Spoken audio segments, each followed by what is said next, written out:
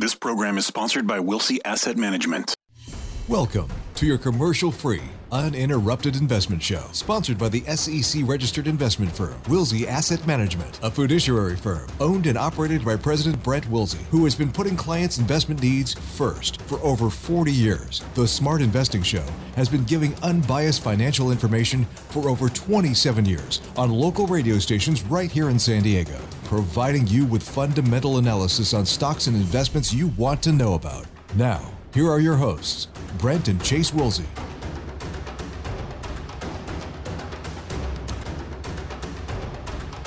Well, good morning and welcome to the Smart Investing Show. I am Brent Wilsey, and thank you for joining us this morning on the Smart Investing Show here every Saturday for 2 hours from 8 to 10. Also streaming many different places across the country as well. Chase, good morning. How are you doing this morning? Good morning. Doing well.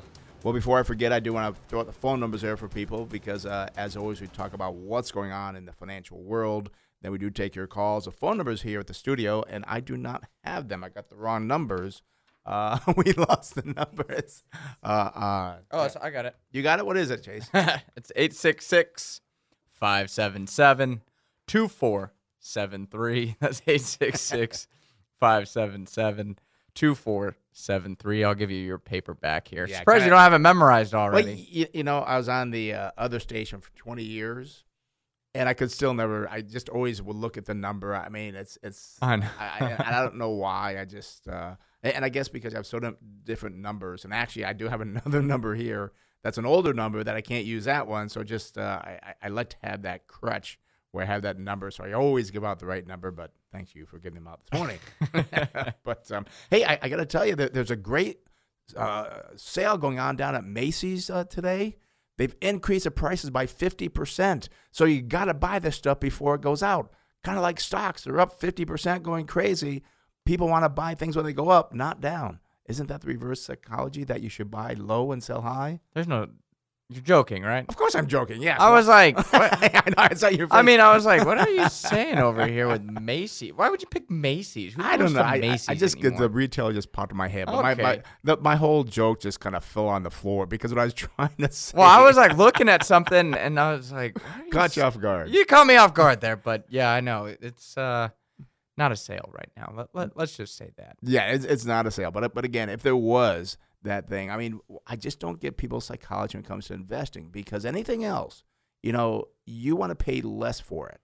But when it comes to investing, people just pay more and more and more. And I was talking to the football game last night, and I said, this is not going to end well. I mean, things just don't keep going up and up and up. And it's not going to be the whole market. It's going to be these high flyers, and we've seen this happen over and over again, and you just do not overpay for these businesses. And I look at some of these prices, and, I was talking to somebody else the other day as well, and they were talking about, back in the 90s, late 90s, Warren Buffett, it's over for him. He doesn't know what he's doing. And then just a few years later, like, oh, wow, he's so smart again, so. Well, two things. Number one, we normally start on Saturday mornings talking about the Poway Titans. So I just got to throw that out there. These kids are on a roll, and I just love being out there, being a part of it, and so happy for my younger brother just getting some type of senior year. And I'm bummed out that, I'm going to blame it on the governor here, took away that senior year from them. But, they keep coming out to play, and they work their butts off and beat Vista last night 38-7. We were worried about Vista, and they came out strong, and I'm so happy for those kids out there. And one more game left. Yep, and I kind of felt bad for Vista because I'm on doing the chains on the other side, and I kind of felt bad for them because it wasn't until the third quarter they got a first down, and it was just and it was unbelievable. Your defense is so strong at Poway, and what I kind of said before the show as well, like, gosh, it's too bad we don't have the playoffs like you used to go to Qualcomm. There's no Qualcomm. There is no Qualcomm, but you drive by there, it's a big empty lot with a couple of stones still. You got to go in Qualcomm when you were in ninth grade because Poway went to the CIF. Yep. CIF. There we go. So, but yeah, it's just one more game and no chance at all of them having a playoff. Nope. No. God. But hey, Poway RB, that's a rivalry game, so we're excited for that. I guess. And I heard RB is undefeated too, right? Yep. Right? So this is kind of like a playoff because it's for the league championship right here. So it'll be exciting. And JV, they're still undefeated, so it's been a good Poway season. Just and too bad it wasn't they're undefeated because of that great defensive coordinator they have, which is you. Yes, on JV. But the other thing I was going to say relating back to investing, I did want to kind of touch on that when you're talking about things being expensive. I got to bring it up, and I know that a lot of people hold Microsoft. Yeah. And I was just looking the other day, and it's at a new 52-week high. Again, you hold it, congratulations. Right. Any idea what their PE is right now? I'm going to say 35. It's about 40. 40, yeah. I mean, just 40. Just put that number out there. Now, that's the forward PE. No, that's the current PE. Current PE, okay. My guess is their forward PE is probably around 32, 35, somewhere in that realm. I mean, that is you can talk about how great Microsoft is and all these other things. 40 times earnings, that is expensive. And that's when you start to run into trouble. And I know you've talked about this before. I was on Fox Business the other day. And I'm watching, and I think his name is Charles Payne, and he did a segment about how the numbers don't matter anymore. Oh, here we go again. And that's the exact thing where I'm like, what do you mean the numbers? Yes, it does. When you invest, there is always going to come back to the fundamentals because you're buying a piece of a company. Yeah. That's what investing is. It's not like, oh, I'm so excited. This is just so fantastic. I want to get involved with it. What are you paying for that business and what are you receiving back? What is the value of that? Does this thing just go to the moon because it's a really cool idea? Hey, I got an idea. Let's start a lemonade stand. Oh, come be a part of it. Let's make this lemonade stand worth $5 million. Why? Oh, because it's really cool. It's true. I mean, and again, when they start saying that, which they did back in the tech boom and bust, and they did that with real estate in 2007, when people start saying the numbers don't matter any longer, that's when they really matter because that means you have no reason to justify what you're doing. And the problem is we can't tell people, all right, on Monday you got to sell Microsoft because it's going to crash. It could go on for months. I mean, it could. I'm confident it's not going to go on for years because of the fact that we are now. It already has. Well, it has in the past, but going forward is what I'm saying. Well, I'm saying that it's not going to go on for years because it's already gone on for several years now. Yeah. And again, the tide does change, and what's actually going to happen is that, and it's going to end badly because it's not going to go from, and again, congratulations again if you hold Microsoft, it's not going to go from 250 to 240.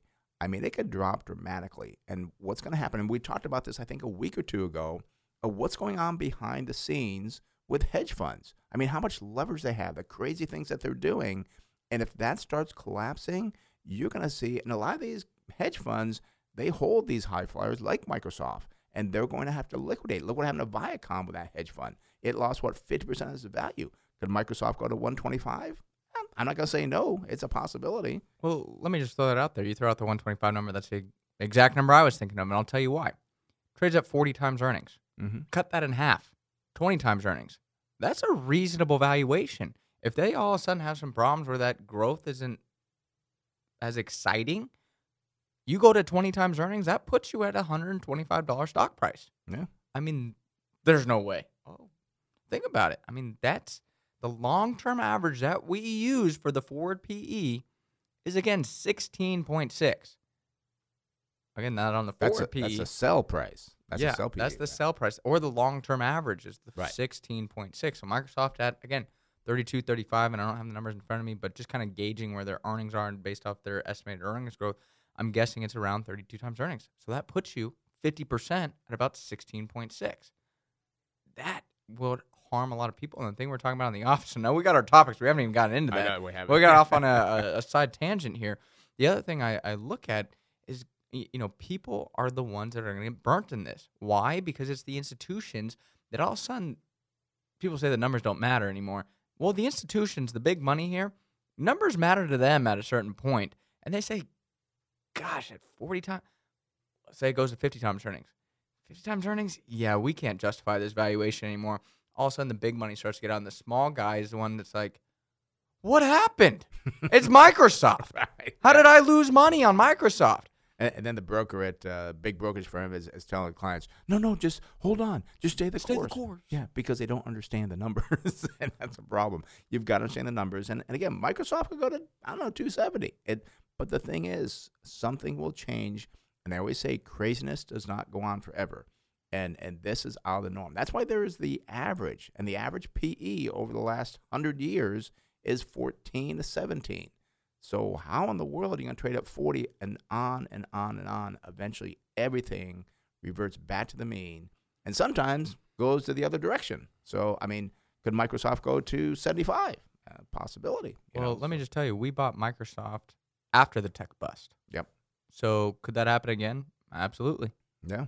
Things overshoot to the downside and the upside. So you gotta buy it when it overshoots to the downside, not get involved in it when it's the hot place to be. Yep. And we could talk about this for 2 hours, and there's many other companies like that. But let's go on because we got some other topics we want to kind of cover here for you because they're very important as well.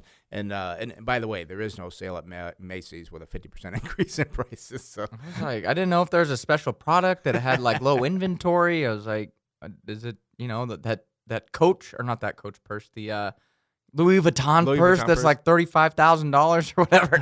I'm like, what? Is there only 5 left, and they got to increase the sale price? Yeah, we always tell people too. I mean, if they want more information, because again, we're only here for 2 hours. We do a lot of posting on social media, and Facebook is the big one. I guess we do.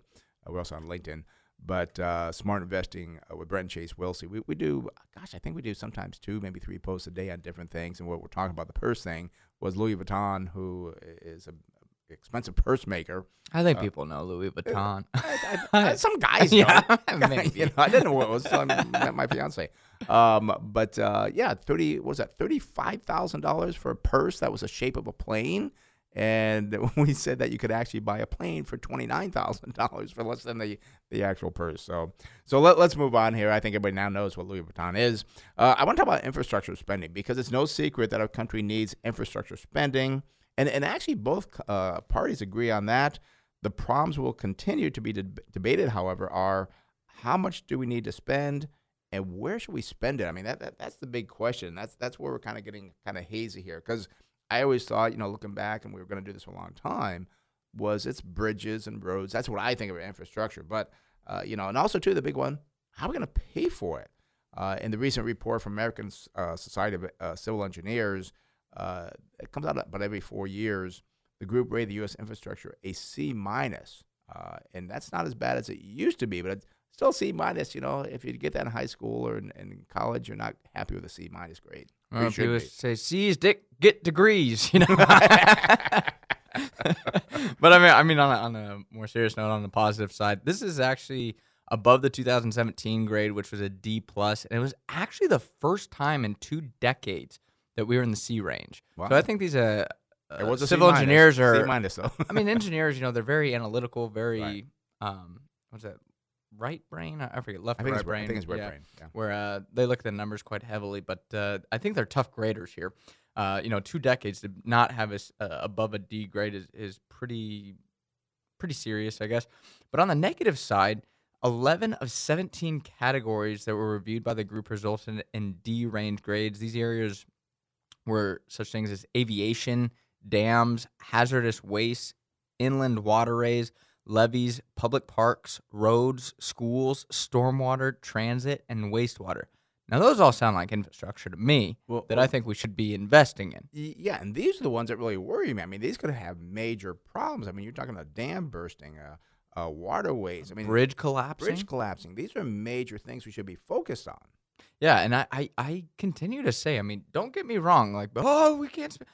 I still think we need to spend money on infrastructure. Yes. That is just a fact and a matter that we need to spend money. But as you said, how much is the proper amount?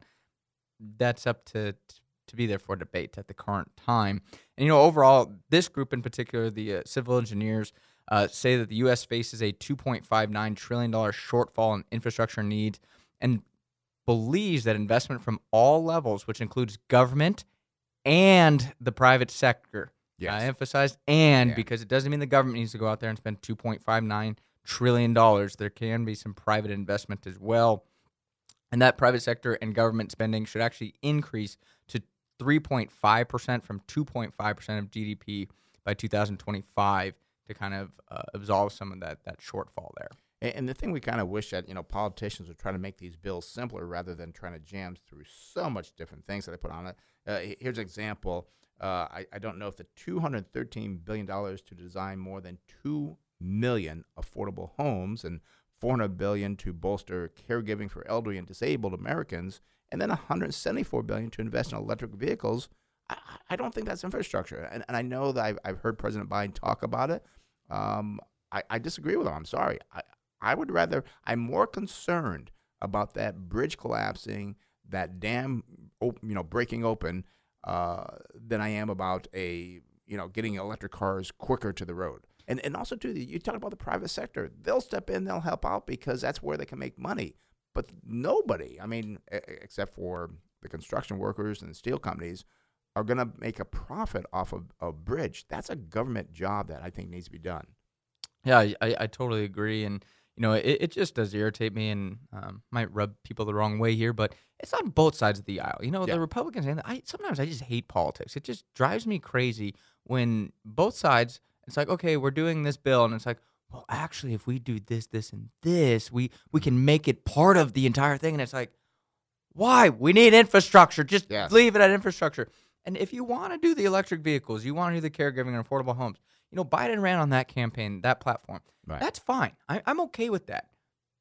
That's what you said you were going to do. But don't make it part of infrastructure. Make it something else, because we know that if you came out with a bill that was purely infrastructure, it would pass. It would pass very easily. Yeah. You would have bipartisan support because we need infrastructure. We need it. Yeah. There's no doubt about it. So it gets me fired up. But I was going to say on an investment realm, when it comes to the infrastructure, we liked the infrastructure stocks at the beginning of the year. Look at the steel makers. We held a steel maker.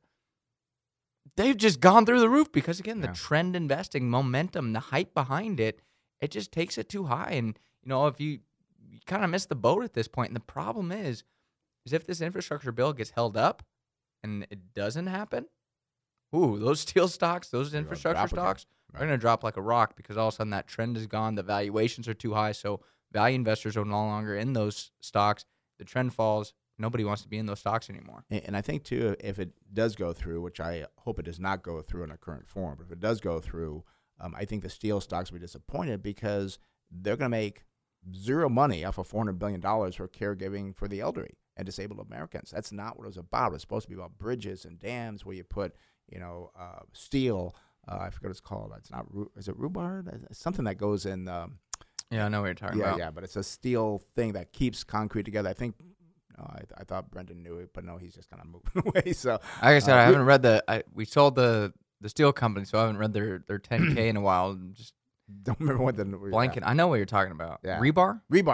Yes. Rhubarb, I think, is a pie. Yeah, but rebar is what goes in the steel. But again, they're not going to have that big benefit, and they'll have some benefit, but not a big amount. So and why can't they do? And then we'll move on here. Why can't they do an infrastructure bill A, B, and C?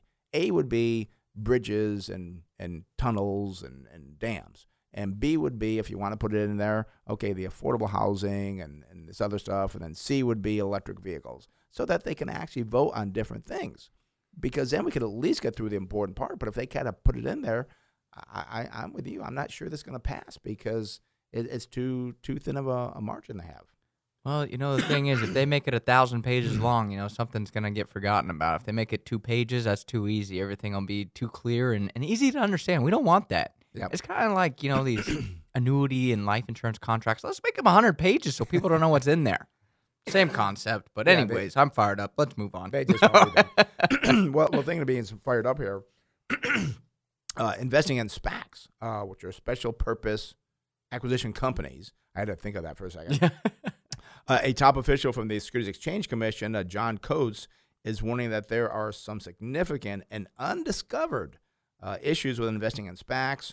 Now, we've warned investors about the blind pool investments that these are for many months. Now, I do believe many of these will blow up on investors. Yeah, the big concern that Mr. Coates actually brings up here is the outsized potential awards to backers, but the ignoring of some safeguards of traditional IPOs. And, people, IPOs are expensive, so the SPAC's a more efficient way to raise money. I think that the direct listing is a better option, but the problem is if you direct list your company, you don't get as much money in your bank essentially to invest in different things. So if you're a company that has money in the bank, you don't need to go IPO. I think a direct listing, but I just think the SPACs, there's a lot of hidden things back there. And once again, this is just something that we've recommended to stay away from because, it really benefits the people behind Wall Street. And I do think, a few years down the road, the people that are going to be left holding the bag is going to be that small investor. And then they'll come back, they'll blame, Wall Street is rigged and so forth. Well, yeah, it's rigged because you let them play the game. I mean, do not invest in SPACs. And, yeah, you might miss some great opportunities that appear to be great, but you're going to get burned on things down the road, and just stay away from that. And it's just it just irritates me that people keep falling for this stuff. And that's why it comes out, because Wall Street comes out with it, people put their money into it, and then people blame Wall Street for being greedy. Well, you're the guys that actually were greedy because you tried to get into it. Look at what you're doing, and it just frustrates me sometimes. And just do simple equities. That's all you got to do. So. Well, I mean, it's long-term compounding, and I mean the big misconception people have as well is you still have the volatility. Even if you do the safe equities, yes, it still goes down. Yeah. I mean, I'd love to tell you that, our portfolio never goes down, but that doesn't happen, Yeah. They still fluctuate. But if you buy a good food company at a good price, maybe you get a nice dividend with it over the next 5 years, you're going to do well. You're not going to make, 20% per year. That's just not going to happen. But that's the problem is people, they fall for my friend Billy, he's over here and he made 200% off this SPAC. I need to get in now. Yeah. And he made money off that SPAC because he was gambling. Oh, well, all stocks are gambling. It just irritates me when people say that because they're not. If you actually buy a good business at a good value, understand that they go up and down, and yes, emphasis, they go down at times, you'll still do well in the long term. But you buy these SPACs, you have no idea what they're investing in. And that is a true thing. It's the funniest thing. We always understand what you're investing in. SPACs, they don't even know what they're investing in yet. They have an idea of where they're investing. You're right. It breaks the first rule of investing. Understand what you're investing in. Well, I don't know, but it's a blind pool, but I guess I'll do okay.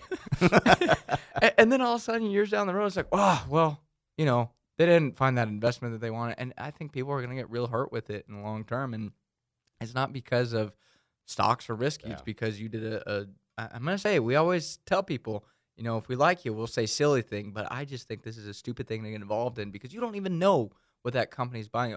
Well, they're going to get involved in electric cars. They give you a concept of what they could be looking at. Right. But you don't know what they're actually buying. Yeah, they're looking at electric cars. Oh, they're going to buy this junk company over here that has one electric car. Oh, yeah. That's not what I thought. No earnings, no sales. Yeah. A lot of debt. But if you've been following the SPAC market, you'll notice that many shares are actually down about 20% or more from their highs back in February.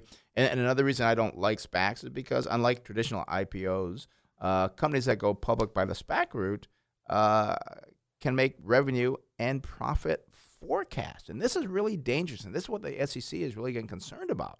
Yeah, I mean, you talk more about pro formas and stuff of that nature. It's just really scary. And I mean, it could just put more hype behind the offer, leaving investors again holding that bag down the road because it gets so exciting and wow, they're gonna 10 times their sales in the next 2 years. Right. They can come out and say that because of the rules of how SPACs work. And I believe it was Fisker actually got knocked on that because they went the SPAC route and they were able to kind of make these lofty projections of what's going to happen here. And it's just a big concern because other public companies can't talk the same way that companies that go this route can. Right. And you know what happens, Chase? We go to a party. We're in the corner. We're talking maybe one person. We're talking about a food company. We're talking about a insurance company or something. You look in the other corner. Like there's a bunch of people around there. They're talking about SPACs. They're talking about all these other things. It's so exciting, so exciting. Well, exciting is exciting, but it doesn't mean you'll make money. I'd rather buy the food companies, insurance companies, and pay a reasonable price for them. That's the other key, too. Oh, it is funny. We're talking a lot this morning, but I feel like it's good conversation. We got 2 hours. We got 2 hours. We were talking to one of my linebackers last night. He's a senior, got hurt, unfortunately. Yeah. But he started kind of trading stocks and kind of getting excited about the market and stuff. And I told him, yeah, come on in. We'll show you how we do things and how to do, like, value investing. And I was like, well, just to let you know, it is not trading. Right. It's not the exciting stuff you're doing now. You're not going to make this big gain. it's going to be more conservative investing, but it's how you make money in the long term. And that's a big thing that I think people need to realize is that it's all exciting right now, but I can tell you what's not exciting. Losing money. We don't like that. And that's going to happen. I'm sorry. I mean, history has proved that time and time again. Phone number is 866-577-2473. That's 866-577-2473. Before we go to the calls, do want to talk about the PPI because this is very important. PPI is Producer Price Index, and a bad potential sign for future inflation as a PPI, or again, Producer Price Index, rose 4.2% year over year. And this is kind of scary because it topped the estimates of 3.8% and registered as the highest reading since September 2011. 10 years ago. Yeah. A long time ago. And energy did carry a large weight of this report as gasoline prices did climb 8.8% over last year. But even if you exclude the volatile food and energy sectors, core PPI actually still rose 3.1% year over year. I mean, it's not runaway inflation by any means, but 3.1% is, I'd say, a pretty significant increase. And I don't think the energy prices are going to get any better with some of the things that are occurring at this time. So you look at the overall thing. And the thing, too, you look at is, well, producers, yeah, the energy sector is going to be volatile. But energy is expensive. They got to transport goods. They got to do all these other things. They're not just going to be like, oh, well, that sucks. Yeah. We'll absorb it. Yeah. No, they're going to have to raise their prices to offset that. And that's exactly why we do believe that these prices will start making their way from producers to consumers, which will result in inflation. Because as I said, these producers of these goods don't just say, wow, our profits are going down. Well, there's nothing we can do about it. Oh, here's what we can do. We can increase our prices to offset those increases in prices that we receive. Yep. That's kind of like the snowball effect, I'll say, where all of a sudden, oh, this price goes up, well, then this price goes up, and that price goes up. It's going to result in this increase in inflation, which I do believe is coming down the road here. Yeah, and I know that gas prices are up about $1 nationwide. Gosh, and when you think, and when you think about that, it affects a lot of people. It affects your plumber who's going out there to repair your sink or whatever. It affects your deliveries. It affects Ubers. It affects Amazon. It affects everybody because your costs have now increased by about 30%, and many times transportation is a big part of it. So that's one thing. But you're right; they're not going to be able to absorb that. So that's going to start being filtered down the road also, because if they got to pay these higher prices, well, then they got to pass it on. So that's going to be more inflationary. And the other thing, too, and by the way, tomorrow on my KOSI segment at 8:40 on TV, I will be talking about this and maybe how to offset some of that prices. But I'll be doing that tomorrow at 8:40 on TV. But guess what's not coming out, but will come out, I believe, on Monday? No idea. CPI. Okay. Yes, okay. Because the PPI comes out first, usually the day before. Well, this came out on a Friday, which I thought was did it come out Friday or Thursday? It came out yesterday. Yes, that's what I thought. So then the CPI will come out Monday. And I never remember that happening. I always thought it would come out like on a Tuesday or Wednesday. I don't know why PPI came out on a Friday because I wait the whole weekend. But the CPI, which is Consumer Price Index, this shows what's being passed on to the consumer. And that many time lags. But I'm curious to see what that is and what that could do if it comes out, I'll say 2.5% to 3%.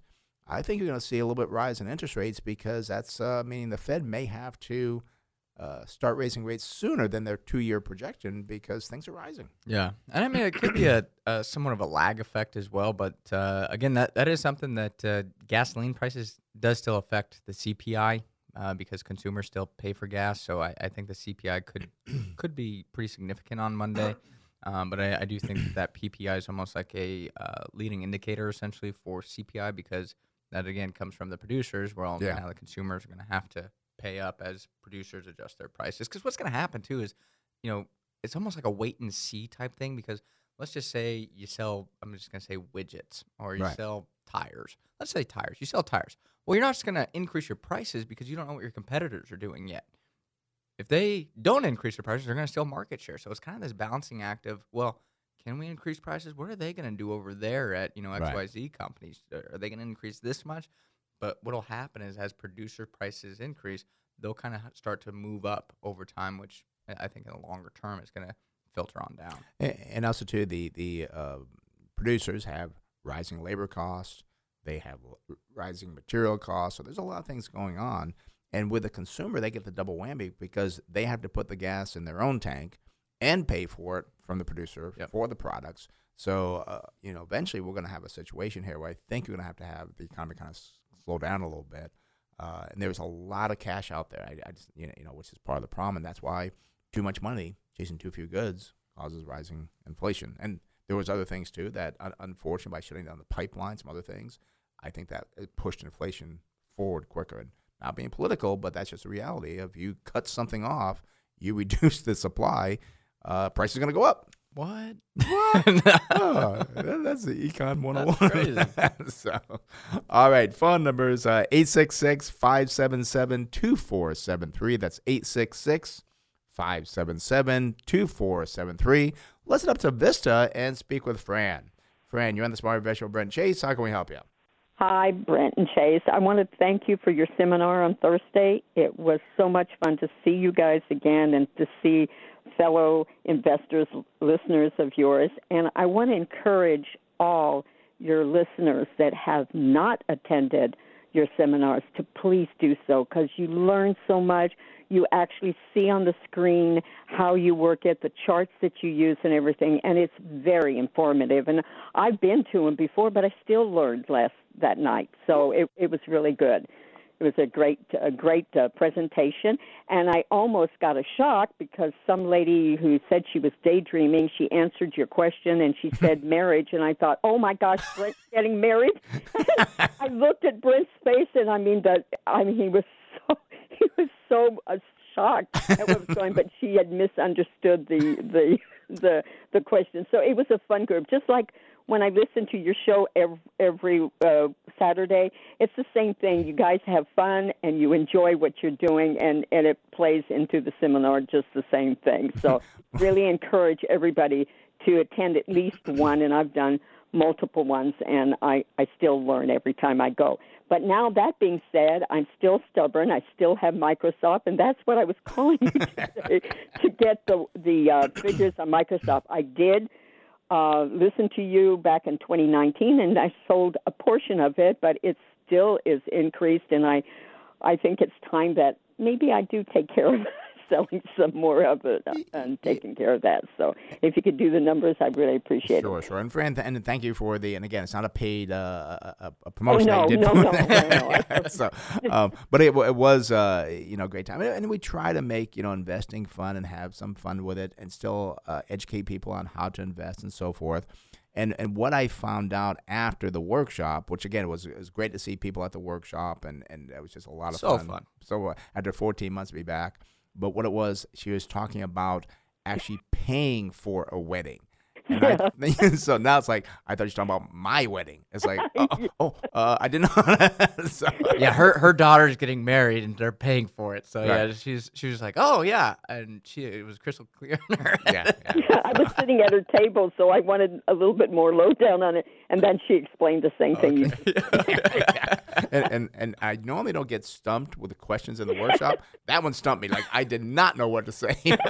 Anyways, let's move on to Microsoft. I'm glad you called about Microsoft too, because we obviously talked about it at the beginning of the show there, and kind of threw around some estimates on those numbers. So glad to kind of pin those down. Pin those down there. So all right, let's move on and talk about Microsoft Corporation. Their symbol is MSFT.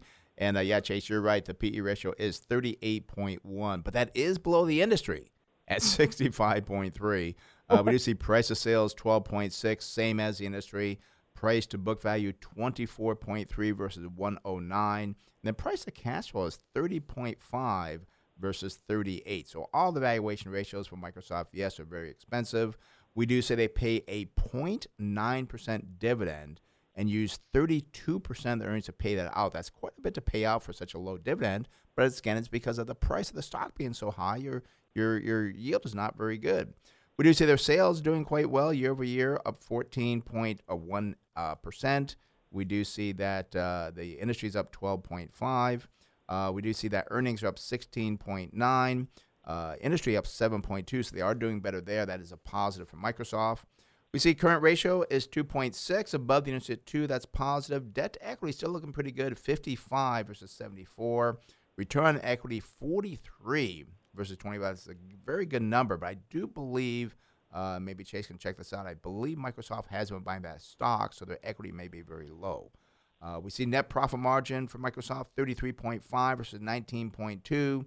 Receivable turnover is 6 versus 6.2, and inventory turnover 25.9 versus 14.4. Chase, tell us about the numbers going forward. I didn't have time to look into the stock thing, buying back stock, but I do know obviously their margin's quite high. And again, I just want to be very clear. I think Microsoft's a phenomenal company. I love what the CEO's done. It's a great company. You just got to admit it there, but it's what you pay for it. I mean, the current price, $255.85, and it's continued to climb. I believe they set that new 52-week high yesterday as it's $255.99, and 52-week low, that's $162.30.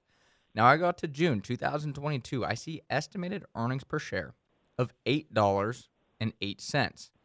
If we apply our 16.6 multiple to that, we get a target sell price of $134.13. So a little bit off on our estimates there, as the forward PE, I did calculate this is 31.66. We were close because we thought it was about 32. So we're pretty right on there.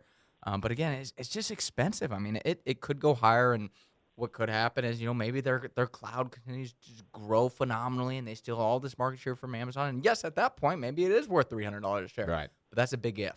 If that doesn't occur, you're just overpaying for it, and it's expensive. I mean, everything has to go right for Microsoft for it to continue to trade at these valuations. And we know that's just not the reality of life. There's always going to be speed bumps out there. And the other thing, too, is that we looked at, and they actually have been buying, let's see, for the last, 9 months, I think, because they're on a fiscal year. Let me go back to the top here. Like 6 months, they have bought back $12.4 billion of stock, up from $9.4 billion last year. What I don't like is they're buying that. Well, yeah, because they're buying their stock back at a higher price. I think they should keep that money there. And again, the argument is not, is Microsoft a good company? Great company. You're correct on that, Chase. The argument is, what is the valuation you should pay for it that is reasonable, that you as an investor can make money? And we've talked many times on the show about the greater fool theory, where you buy it at this price, hoping there's a greater fool out there than you that's going to buy it at a higher price, and that's where we get worried. And no one knows what that price is, and that's why we stick to our fundamentals. And we will not be right all the time. We always talk about we'll not sell the absolute top. We just don't know where it is. But we would rather sell this company, maybe sell Microsoft at the current price, and you go out and you find a company that's on sale, that's trading at 8, 9, 10 times earnings. That's how you invest long term, because when you ride these things up, sooner or later, everything went up, has to come down. So that's a problem. And Microsoft, as you said, could go much higher. But, Fran, I think you're smart to consider taking some of the money off the table. And, again, you did that before. And, gosh, I wish you didn't do that. But you did the right thing investing. And that's a hard part. Many times in life, you do the right thing, and it doesn't feel good, but it is good long term. Yeah. Right. And what I did early on is I had a financial advisor, but I got rid of them. And he didn't want to buy Microsoft. I wanted Microsoft. I believe in Microsoft. I've always had Microsoft products and stuff. And so I did the investing on my own. I bought the stock by myself, and I've kept it for years. And I think I invested $4,000, and now a return of $68,000. So it is time to take a profit off of it, I guess, and listen to you guys for once instead of doing it out there. It's a hard thing because I like Microsoft. I don't want to give up Microsoft, but at the same token, I'm investing because I want to make money too. So I've got to listen to you guys. Yeah, and again, and that way, I love it. But that's what you got to get away from. Our slogan, no emotion, just results. And you've got to look at the numbers saying, gosh, this is just too expensive. But what you got to do, and it's going to be hard now, is you got to find another company that's on sale. And that's the key, because people say, oh, you sold too early. But they forget, and they look what we bought. We did far better buying the other company at a lower price than we did by holding that company that was much higher. So Exactly. And the hard thing that we kind of brought up in the workshop there, too, is, you have to be willing to understand that it could go to 300. Yeah. Microsoft could go to 300. I'm not saying it's going to. But, you can't kick yourself for that. Because I can tell you, we've sold stocks out, and it's like, gosh, that sucks that it went higher. But I can tell you what hurts more is when you're thinking about selling it, and then all of a sudden it drops. And then you're like, I knew I should have. And that one hurts more. Yeah. Because it's almost like you had the profit, then you lost it, where, if you held the company and you didn't make that money, well, maybe you bought something else and that did well. But when you hold it and it goes down, it's like, gosh darn it. That's what I think hurts a lot more. But you just to be clear, you got to understand that it could go higher. And oftentimes I'll tell you, when we sell a company, I won't look at that company for at least another year. I try not to look at the stock price because it just drives you crazy. Yeah, and we have ones that listen, guys, thank you so much. And again, if your listeners haven't attended your seminar, please do so. I strongly recommend it. Well, thank you, Fran. We should record that and use that for our next commercial. Let's do it. You got my permission. All right. Thank you, Fran. Have a good day. Bye-bye. You too. Bye-bye. All right. That does open the phone line, 866-577-2473. That's 866-577-2473. And Chase, just to be on the same track here, I mean, it's so important, again, that we have, and there's a company, we won't get what the company is, but we, and I think I actually blurted out at the workshop, but that we sold at a very good price. And then we bought another company that did even far better than what that did. So that does happen. And people just look like, oh, my gosh, had we held on to it, we would have made 20% more. Maybe, but on the other company that you bought, you might have made 40% more. So you really got to stick to the cooking. You got to stick to the fundamentals and realize that you've got to be disciplined. You can't be disciplined some of the time. Because if you do that, like, well, I'm not going to do it this time because of, I really love this company.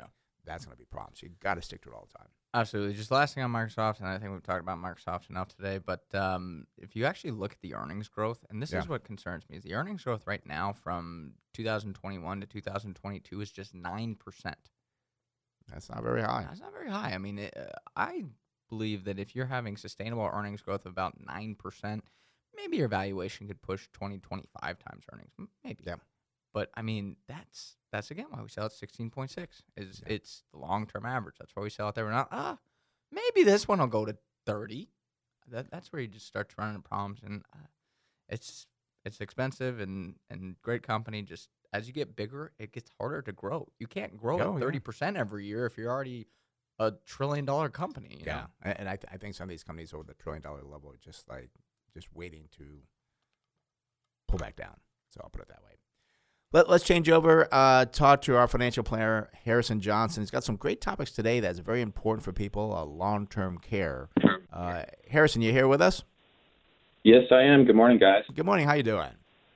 Doing good. So, I wanted to talk about long-term care, the actual care itself, and then some of the insurance. I get people that ask about it. Do they need it? How to buy it? What are those types of things? So wanted to give a little bit of background about the long-term care industry. So it started around in the 80s, and basically at that time, every financial company was selling long-term care insurance. So whether it was a bank, an investment bank, an insurance company, all these different companies are all selling long-term care insurance. And so what they found out is that the actuarial tables they used to determine what the premiums and the coverage should be were a little wrong.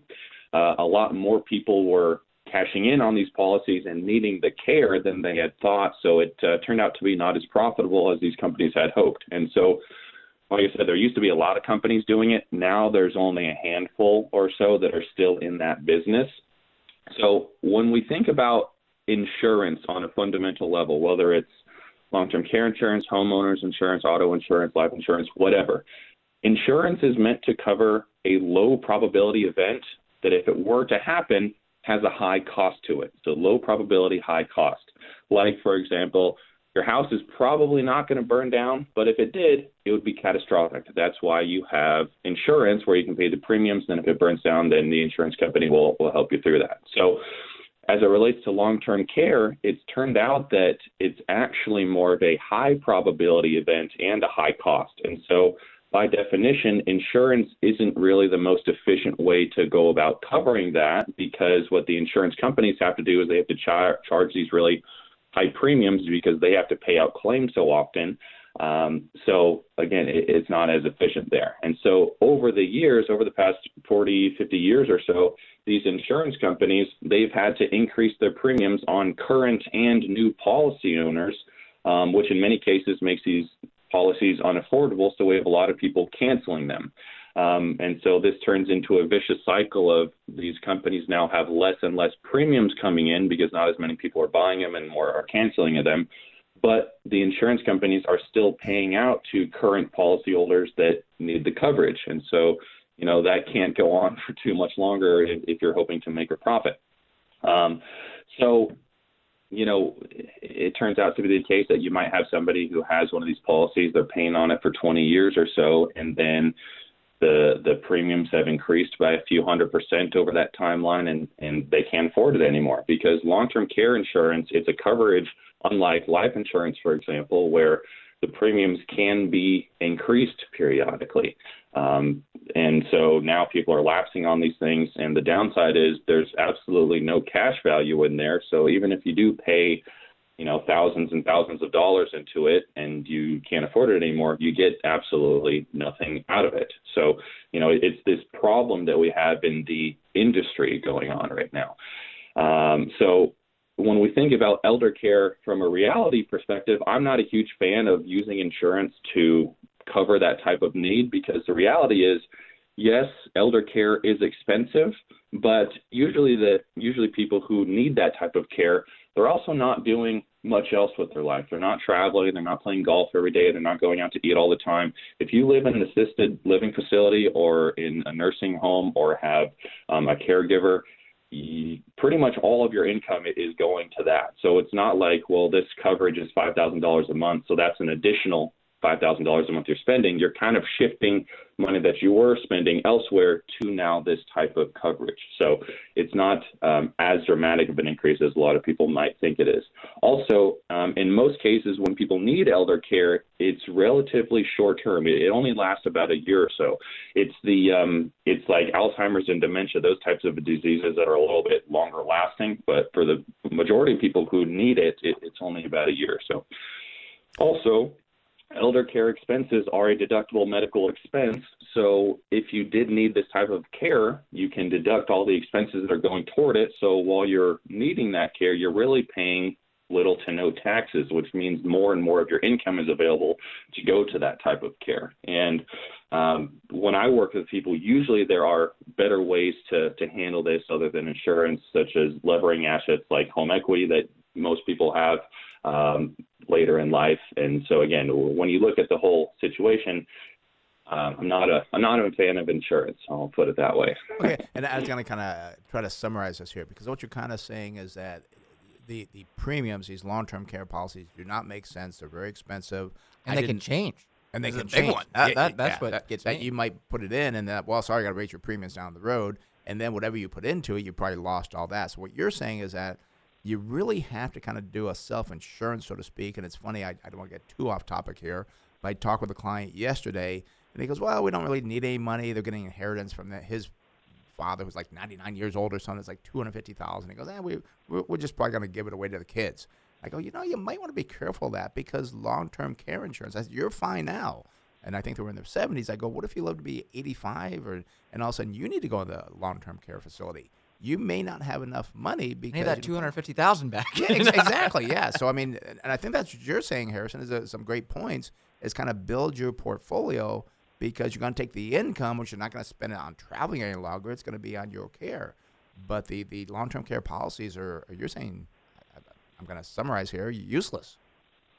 Yeah, I wouldn't say useless. There are certain circumstances where they can be helpful, but for the vast majority of people, I would say it's not a good use of money. We all have a limited amount of money to allocate places, and I don't think that for a lot of people, long-term care insurance is a place that money should be going to. Yeah, and I would think that the people that may need it may not be the ones that can afford it, and they'll go put their money into it to try to prevent a disaster when they're older, but yet have a worse disaster because they put money into it, couldn't afford it, had to stop it, lost everything. I mean, it's just a very difficult situation. I have looked at the companies that you're talking about that sell the insurance, and they're in major problem. I think GE had a problem with that as well, because they can't. And I love the way you described the insurance factor, how that was very well done.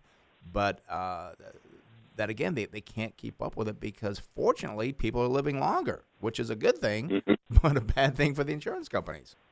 So. Yeah, it's exactly right. The whole industry is messed up right now. Now, I think a way that they could fix it is there's all long-term care insurance policies have something called an elimination period, which basically means you have to need elder care for a certain amount of time before the insurance actually kicks in. Usually it's 90 days. And Right. so what happens is a lot of these insurance policies are kicking in because people need the coverage more than 90 days.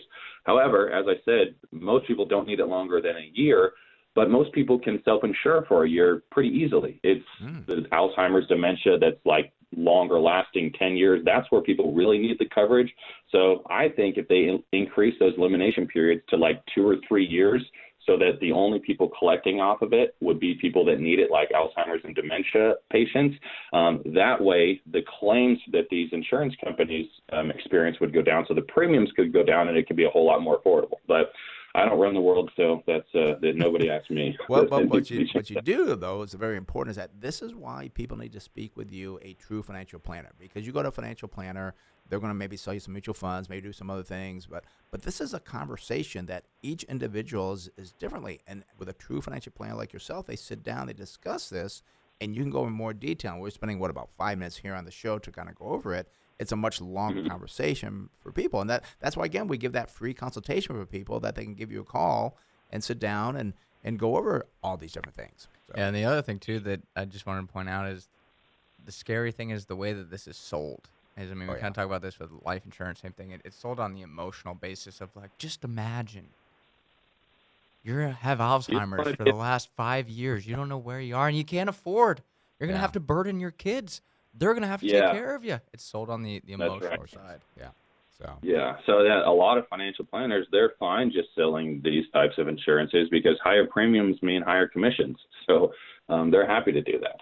And that's another point, is that Harrison, at our firm, our financial planner, you do not sell any insurance. So there's no benefit for you to say, oh, yes, you need it. You're going to look at the true numbers, and you're completely unbiased. You don't make any commissions. You're on salary. And if somebody really needed it, we would send them somewhere else to have them buy it, not through us. So very, very important. Well, Harrison, and that's happened before. So, but not only when it's absolutely necessary. So. Well, Harrison, thank you very much. I'll let you back to your weekend, and we'll see you Monday morning. Sounds good, guys. See you on Monday. Okay. Bye-bye. All right, again, that's Harrison Johnson, our financial planner. Again, if you really want to sit down and have that conversation with him, it is free. It doesn't cost anything. And you got all these questions in your mind. You don't know what the future looks like. Give him a call at the office, 858-546-4306. Again, that's 858-546-4306. That's Harrison Johnson. You can also find him at the website as well. Go to smartinvesting2000.com, smartinvesting2000.com. Send him a quick email and free consultation with him. Very important. So we spent more time on that than I thought, but it's an important problem that the answers are not easy. No, it's complex, that's for sure. So, all right, let's go back to the phones here. I see we got some time before this first hour is up here. Let's head out to Claremont and speak with Jerry. Jerry, you're in the Smart Investor over at Chase. How can we help you? Good morning, guys. How are you? Good. How you doing? Good. Hey, listen, semiconductors have been in the news a little bit, and so as a sector, I've been sort of wanting to maybe explore that a little bit, and I was wondering what you guys think about the semiconductors. I know there's shortages going on in the industry, and kind of what drives the industry. And specifically, I was looking at Microchip Technology, MCHP. Okay. And but if you could speak to that, and maybe just a little broader in terms of semiconductors as a sector to invest in. Sure. And I think you said you're looking at it, so you don't hold it yet. Is that correct? Pardon me? I'm sorry. I said you said you're looking at it, so you're not looking at it. You don't hold it yet because you're just looking. That's right. That's correct. Okay. Yeah, looking to buy. Let's take a look at the numbers here from Microchip Technology Incorporated, symbol MCHP. Not a great start, but no surprise. PE ratio 127 versus 38. Price of sales 8.2 versus 6.8. No price to tangible book value versus 24 in the industry, and that means if you take away all the intangible assets for this company, there's no value there. And then we do see price of cash flow also expensive, 29 versus 21. Now, they do pay a small dividend of 0.96%, and wow, they use 111% of their earnings to pay that out. So something kind of crazy there. Surprising, their sales are only up 0.4% year over year, below the industry, up 10.5%. And the earnings per share from Microchip fell by 50% when the industry is up 1.3%. So I've not seen this company before. So there's something strange going on here. This could be a great turnaround story, but you really got some things you got to look into. And looking at the balance sheet next, this is not a good balance sheet. Current ratio 0.9 versus 2.3, and debt to equity 173 versus 64. So they got a lot of debt on this balance sheet.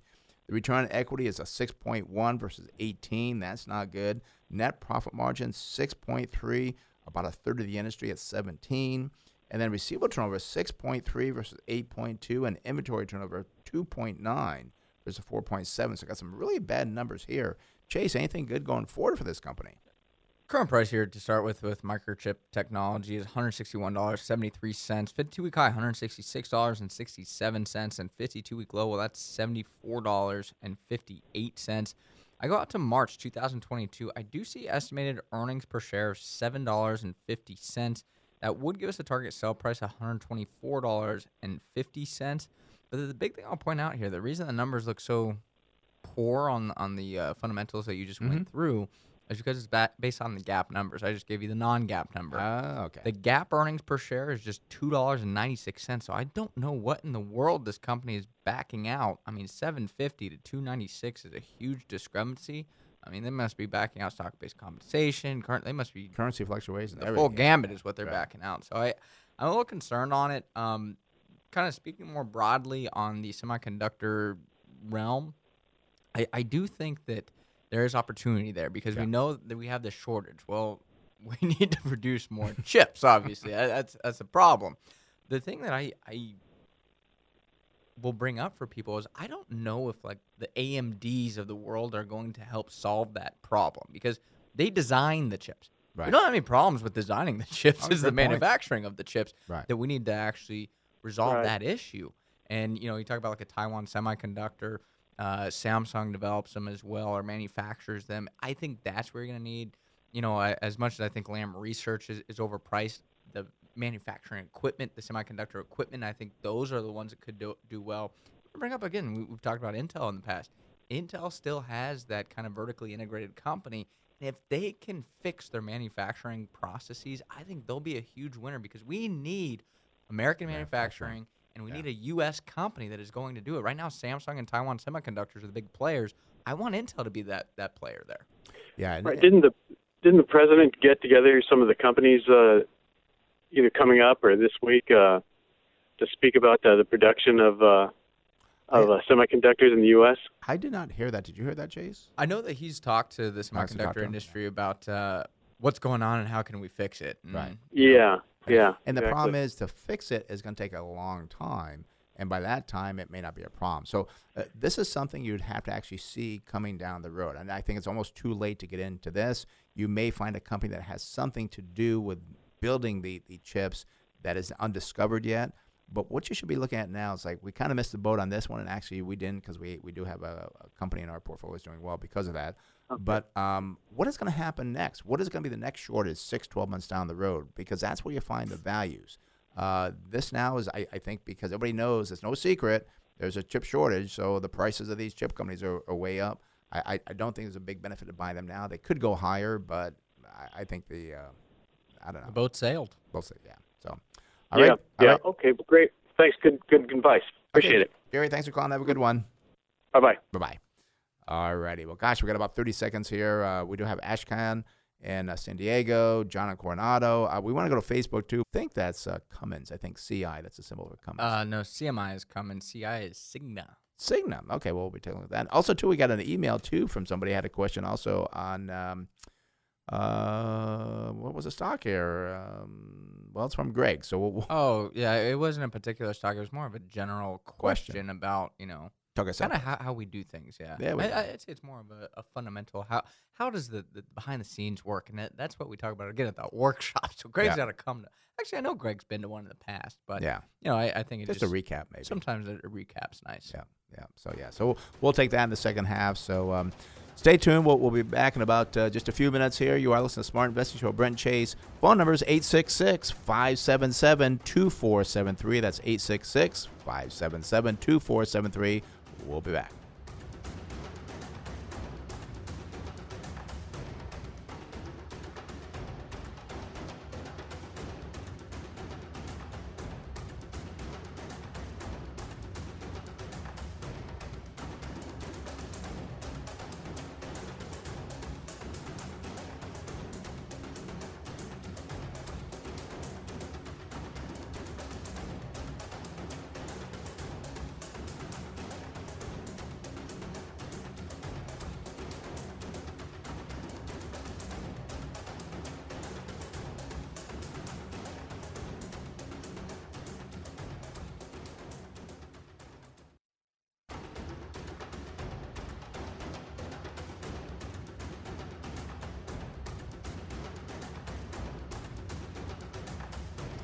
Alrighty, welcome back to the second hour of the Smart Business Show. Gosh, that break goes by so quick. I just get my headset off. I got to put it back on again to get back to it. So, phone number is 866-577-2473. That's 866-577-2473. And Chase, since this question from Greg was more of a general question, which I'll go over, I think I'll start with that for the second half here. He says, if you buy a stock at 50 with a target sell at 80, and it reaches your target, do you reevaluate a target sell price to consider holding it? And that's a great question. And the thing that our clients realize that we manage money for, every single Monday, we go over all the numbers of all the companies that we own. So every Monday, we'll get a new target sell price. And it does move many times every single week. So it's not like you wait for it to hit that target sell price. You're watching it. If you're doing that, and this is why we say anybody can do what we do. We give you the formula. We give you the tools on how to do it. The thing is, you got to do it. Yeah. You can't just do it, say, okay, well, my target sell price, I bought the stock at 50, it's at 80, so I'll just watch the stock. If it's 80, I'll sell. You can miss so much. That target sell price could have went down to 60, could have went up to 100. You've got to stay on top of the numbers, and every single Monday we do that. And we love doing it. It's nothing original, but the Monday Numbers Day is what we call it. And then you got to, when the quarterly reports come out, you got to look at the financial statements. What's going on with the business? Is there something changing on that? So it is very important, and I will say for 40 years that's been my success, is staying on top of things. And that's the big advantage that we have over individual investors. It's our job. Yeah. We do it all the time. Individual investors, you get excited about it, and then, well, I'm going on vacation for 2 weeks, or I'm tired. I'm tired. I have my job. Yeah, but things at work I'm really busy now. I'm working 60 hours a week, or the family. It's very hard for the individual to stay on top of this all the time. And if you love it and have the passion like Chase and I do for it, you're going to do fine. But if you're trying to do it to save that 1.5% management fee, you're probably going to do worse. And we've had many times of things where we've shown people you missed 100% gain because you weren't watching it, and that could pay for your fees for 10 years. So, so I think that answers it pretty well. I was just going to kind of touch on that as well. It's just, our whole slogan at our firm is no emotion, it's just results. So when we hit that target sell price, we sell. And it doesn't mean it hits it that morning at, let's say our target sell price again is 80. It hits it at 80 that morning. Okay, we're out. We'll check the numbers first to make sure there were no changes. We'll kind of think through it. But generally, it hits that target sell price that day, we're out. Or the next day. It's not like, we really love it, so we're going to hold it. Yep.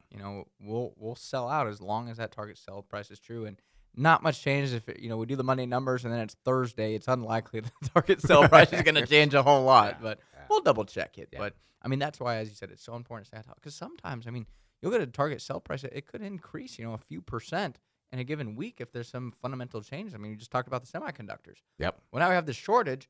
The semiconductor target sell prices have actually increased. Just a lot of them are overpriced. Yep. But the estimated earnings have increased. So that's why it's so important, as you said, to stay on top of it. Exactly. And that's the whole thing with investing. You got to stay on top of it. And we spend, I don't know how many hours a week, and I do a lot of reading on the weekends and at night and stuff. You really got to do it, and you got to love it. And I say, I've loved it for 40 years. And actually, the first when I started doing it 40 years ago, I was not doing what I was doing now. It took me some time to learn what not to do it right. Yeah. and I didn't Those have are the most valuable lessons. Right. And they really are. So, all right. Well, let's go to the Facebook. Let's go to Robert for Facebook. He actually had CI here, which is Cigna Corporation. We do see a great I was going to say, too, he did kind of bring up. Oh, you got another point? There's another question there. Sure. So he's looking at adding it. In their last earnings call, they mentioned a $1.25 headwind from COVID for 2021. Is it safe to assume the analysts have this added into their forecasts? When did that come out, that statement you're talking about? Their last earnings call, so I'm guessing Probably January, February. Yeah, if they're on a calendar, they would have reported earnings ending December 31st, probably get around January, early February or latest. So, yeah, I would say by now the analysts would have factored that in there. And that's why we use the mean, the average of the analysts, because we know they're not sitting in a glass bubble. They're sitting there looking at all this information as well. And if you got 10 analysts, you're going to get 10 different opinions, but you get that average, and that's why we use that average when we go to those numbers. I'm 100% confident almost that the analysts have that factored in because They do a lot of research on these companies when they project out those estimated earnings. So I think they know about that. I think they read the last conference call. Yep. So when you get the numbers on the earnings, they're going to be pretty good based on that. So let's look at the fundamentals here of Cigna Corporation. Symbol again is CI. Great start here. PE ratio 10.7 versus 27. Price of sales 0.5 versus 0.9. Unfortunately, no price to tangible book value, but that is true for the industry. And then price of cash flow 7.6 versus 9. They do pay a dividend of 1.6%.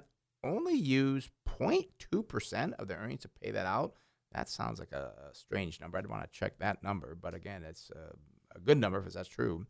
Sales are up 4.3% year over year, beating the industry up 3.4%. Earnings per share climbed by 72%. Industry up 45%. Now it's an insurance company, a little bit different balance sheet here. They got no current ratio. Debt to equity 65 versus 127. Return on equity for Cigna, very good, 17.7 versus 12.2. Net profit margin 5.3 versus 3.5. And they do not have a receivable or inventory turnover. Chase, what do you got for those earnings going forward? Yeah, so current price here for Cigna is $246.10. 52-week high, well, that's $248.84, and that 52-week low is $158.84. I got to 2022, December 2022, that is. Estimated earnings per share of $22.84 would give us a target sell price of $379.14. So while that is a positive, again, that's the non-GAAP number, I look at the GAAP estimated earnings per share of $18.99. It would give us a target sell price at $315.23, so still has some room for appreciation there, just not as enticing. I think it looks okay. That's kind of my feeling on it. And I think it looks okay as well. And the thing I was going to say, if you remember, you were listening when Harrison, our financial planner, was talking about long-term care insurance. You want to check the products that Cigna has. What are they insuring? Don't just say, oh, it's insurance company's going to do fine. You understand what they're insuring because they are in the healthcare area. What if they do have a small part in long-term care insurance? So, again, this comes back to understanding the business, reading the 10K, the 10Q, to really understand what you get into because I do like these numbers as well. But that's my thought is that I just want to make sure I know what business I'm buying, not just an insurance company. Yeah, no, I totally agree. And I think the healthcare space is obviously interesting because it's something that you need in downturns even as well. I do like pharmaceuticals a little bit better, large pharmaceuticals a little bit better. I think the value proposition is stronger. I just think the health insurers, I mean, they've done really well, but the earnings are still strong. I'm not as excited about them as some other things, I guess. Maybe on a pullback. I like the business, but the other thing, too, that could occur is regulation. And that's true, too. And I was just thinking, too, from the workshop. And, again, Fran talked about the workshop. But, again, it was such a pleasure doing that workshop and seeing people there. And it was at the AleSmith Brewery. They were having beers. They were having food. It was just a great time. But the thing that we can't show you on radio is we cannot show you how we get our target price. It'd be too complicated to explain our target buy price, and that's something that you'll miss by not going to the workshop. But when we say, it looks like a buy, there's another thing that we put in for our clients to say, no, the price based on, and we look at some averages and so forth of what the price has been before we jump into it. So that may not be the buy on this or any company that we give. So, again, we're trying to point people in the right direction. I mean, we don't like to buy near the 52-week high. So I'm just going to guess target buy price would maybe be around like 230, 235. So I would say just be patient with it. I mean, there could be some opportunity there. It might go higher. You might miss it. But I'd rather miss it and find something else and buy it and be upset that you bought it. So be patient with it, I guess. There's decent potential, but as I said, patience is key. Yeah, and we have one insurance company in our portfolio. I wouldn't mind having another one, if we can find it. It's a different type of insurance, too. Yeah, it is, yeah. And you know the name Cigna, but again, don't just rely on that because everyone still knows the name Polaroid. Well, it's funny, these technology companies get so much love for having subscription-based revenue. Mm-hmm. Well, what is insurance then? It's subscription essentially because it's reoccurring. I mean, I know it's not a subscription, but it's monthly cash flow coming in from those premiums. But they don't get the same type of love that these technology companies do. And I know and you got to be careful with the subscription type things for the consumer because I think eventually we will go through a downturn in the economy. I think it could be 2023. And I think that could be one of the first things that you let go. Like, you know what? I don't need that, so I'm going to cut that one. So that's what worries me about subscription-based services. Yeah, a lot of them aren't like tying you into anything either. Yeah. So it's like, oh, you can cancel anytime. Well, I can cancel anytime. My cash flow's hurting a little bit. Yeah, I guess I got to cancel it. Yep. So, alrighty, phone number is 866-577-2473. That's 866-577-2473. Let's go to San Diego and speak with Ashkan. Ashkan, you're on the Smart Investor with Brett Chase. How are you doing? Hi, guys. I'm looking at VRTX. Looks like it's a pharmaceutical. It's a leader in cystic fibrosis treatments. They have a pretty good PE relative to their industry and pretty good net profit margin. So I was wondering about them, please. I kind of missed a little bit what you said. You kind of, I think you're probably on a cell phone. I kind of missed something about how you use them or something, I think you said. No, good cystic fibrosis. They're very good in cystic fibrosis. So they have a pretty good PE. They went down a bit, and so they have a good PE, and their net profit margin is pretty good relative to the industry. So I was wondering if it's a good investment or not. Okay, well let's say Vertex Pharmaceuticals symbol is VRTX. We do see a nice start here with a PE ratio of 20.7 versus not material for the industry. Price to sales is good, 8.9 versus 10.8. Price to book value, 7.6 versus 14. And price to cash flow is 19.6 versus not material for the industry. Now, they do not pay a dividend. Their sales year over year are up 49% versus 18% for the industry. That's a positive. And even more so for Vertex is their earnings per share up 128%. Industry is down 25%, but I do kind of get a little bit worried about such a high growth on earnings of over 100%. So you do want to check that out. The balance sheet looks very strong. Current ratio of 4.3 versus 3.5. Debt to equity is only 6.7 versus 44, so not much debt on their balance sheet at all. That's a big positive. Return on equity is 36.7 versus negative 21. Net profit margin, 43.7 versus negative 30.5. I'm kind of wondering, did they actually sell some assets or something? Because, again, high growth on earnings, high net profit margin. Something's just looking too good to be true here. Receivable turnover is 8.2 versus 4.8, and inventory turnover, 3.3 versus 2. Chase, what do you got for the earnings? Yeah, so current price here for Vertex Pharmaceuticals is $213.35. 52-week high is $306.08, and 52-week low, that's $202.57. I go out to December 2022. I do see estimated earnings per share of $13.10. Would give us a target sell price of $217.46. So it'd be in our hold category. Maybe it falls further, though, and it could present an opportunity. Now, one thing I will point out with it is the profit margin is extremely high right now. One thing that kind of concerns me is we know that pharmaceutical companies, they have very high margins on particular drugs because what happens, they spend so much money in R&D and they have drugs that fail, but the ones that come through, they have to kind of charge those higher premiums to offset the failures. Well, I'm a little concerned that their profit margin is so high because are they investing in other areas outside of the cystic fibrosis drug that they may now have? If not, this could come off patent 7 years down the road. They don't have a good pipeline. This company could falter. So I would understand what else is in their pipeline outside of what is this drug that's driving this phenomenal profit margin. So, Chase, your question is, are they spending money to invest in other drugs? That's what you're concerned. Yeah, because I did kind of look at, I was looking at the balance sheet for something else. I did see here they did spend on R&D about $466 million. Percentage-wise of the revenue, it's a pretty good one there. So that checks out okay. But I know what you're saying there because there could be, and again, that's the other thing too. One of these other drugs go off patent. It just looks too good to be true, and you got to find out why it's too good to be true because it could be something that blows up on you a year down the road. Oh yeah, that's what I was. Okay, thank you. All right, thanks for calling, Ashkan. Have a wonderful day. You too. Thanks. Bye. Bye. All right, Bye-bye. That is over the phone line 866-577-2473. That's 866-577-2473. And I do have another Facebook if we want to take a caller. That's fine. Brendan can't say these because I get a notification here, so I don't know if he's got this one available. Oh, okay. Yeah, he's on top of this stuff, but I think he may. Yeah, because I get notified on it, and it's in a different page, so I don't think he sees that one. What you got? Okay. We'll do that one then. So this one's from Vincent. It says, hey, guys, I have a position in Nucor. Currently trades over 19 times 2022 earnings, well above the 16.6 average. I hesitate to sell because I feel they could benefit from the infrastructure bill. Should I sell or hold a little longer? Well, let's take a look at the numbers on Nucor because again, we did kind of address earlier about the infrastructure. Let's do the numbers, Chase, and then we'll kind of talk more about our feeling on the industry here. Coming again is Nucor Corporation, symbol is NUE. We do see the PE ratio 33.9 versus 56 for the industry, so that's a positive in a high PE industry.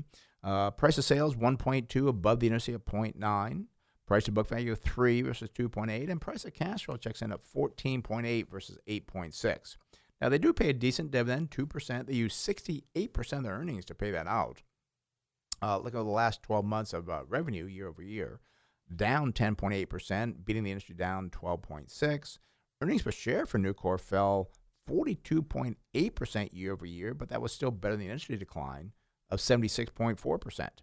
Balance sheet looks very good. Current ratio 3.6 versus 2. Total debt to equity 49.5 versus 72. So they got a nice balance sheet for Nucor. Return on equity 6.8 versus 3.9. Net profit margin 4.2 above the industry at 1.6. And then receivable turnover is 9 versus 8.4, and inventory turnover 4.8 versus 4.3. What do you got for the numbers going forward, Chase? Yeah, so current price here for Nucor, well, that's $80.29. 52-week high, $82.76, and 52-week low, $34.72. And Vincent, I think you already know the answer to the question here, as you already told us the PE is 19. But current estimated earnings per share is $3.82. Would give us a target sell price of $63.41. So, I mean, it's pricey. And kind of as we talked about earlier in the show is I do become concerned with, everybody knows we're talking about an infrastructure deal. That's why the stock price, I think, has done so well. Infrastructure. I think maybe it goes higher once the infrastructure bill passes. Maybe it goes to 90. I don't know. Right. But, again, if it's not what people are anticipating or if it takes longer than anticipated, this could fall back down to the 50s. It could falter quite drastically. I think the downside risk really outweighs the upside potential on an infrastructure bill. Because everybody knows it's out there. Everybody knows it's out there. And one thing that we look at our Monday numbers is we look at the trend of those estimates, which we can't see here today. Because I'm kind of curious. You said the target sell price was 60, I think you said? 63. How much had those earnings estimates increased over the last, 90 days? Well, here's the strange thing is this year the companies estimate $9.02. So, right. I think the price of steel has gone much higher, so I think that's what's kind of going to push through. So you're going to see some great sales growth and earnings growth in 2021, but as that kind of stabilizes, how much that infrastructure bill is going to be really recognized in the coming years, what is that going to do for Nucor? I just think it's too expensive. Everybody knows that infrastructure is a play. It's not a secret at this time. So I would recommend sell just because it's pricey. And the other important part, too, here is that with the infrastructure bill, again, a lot of it is not going to go to steel. It's going to go to other factors. And also, too, it's not going to be spent in 1 year. I think, does it go over like a 10-year period? Yeah. Yeah, so it's so I think there's a lot of people kind of going into this like, oh, this is going to be great. But I think the disappointments will come like, well, wait a minute. Their earnings only went up 10 cents for the year. I mean, it may not be the big thing we think it is. So that's why, again, you don't overpay for businesses, because if you do that, you can get burnt down the road. So we'll see what happens with that. But I'm not really as thrilled seeing more details on this infrastructure bill as I was before, because I'm not sure. And again, keep in mind, it's going to be over 10 years, not just a 1 year period. They're going to spend $2 trillion. Yeah. So, all righty. Phone number is 866-577-2473. That's 866-577-2473. Let's head out to Coronado and speak with John. John, you're in the Smart Investor, Brent Chase. How can we help you? Yeah, hi, guys. The stock I'm looking at is Bunge Corporation in the food space, more like an Archer Daniels Midland, and I don't own the stock yet, but I'm thinking of getting into it.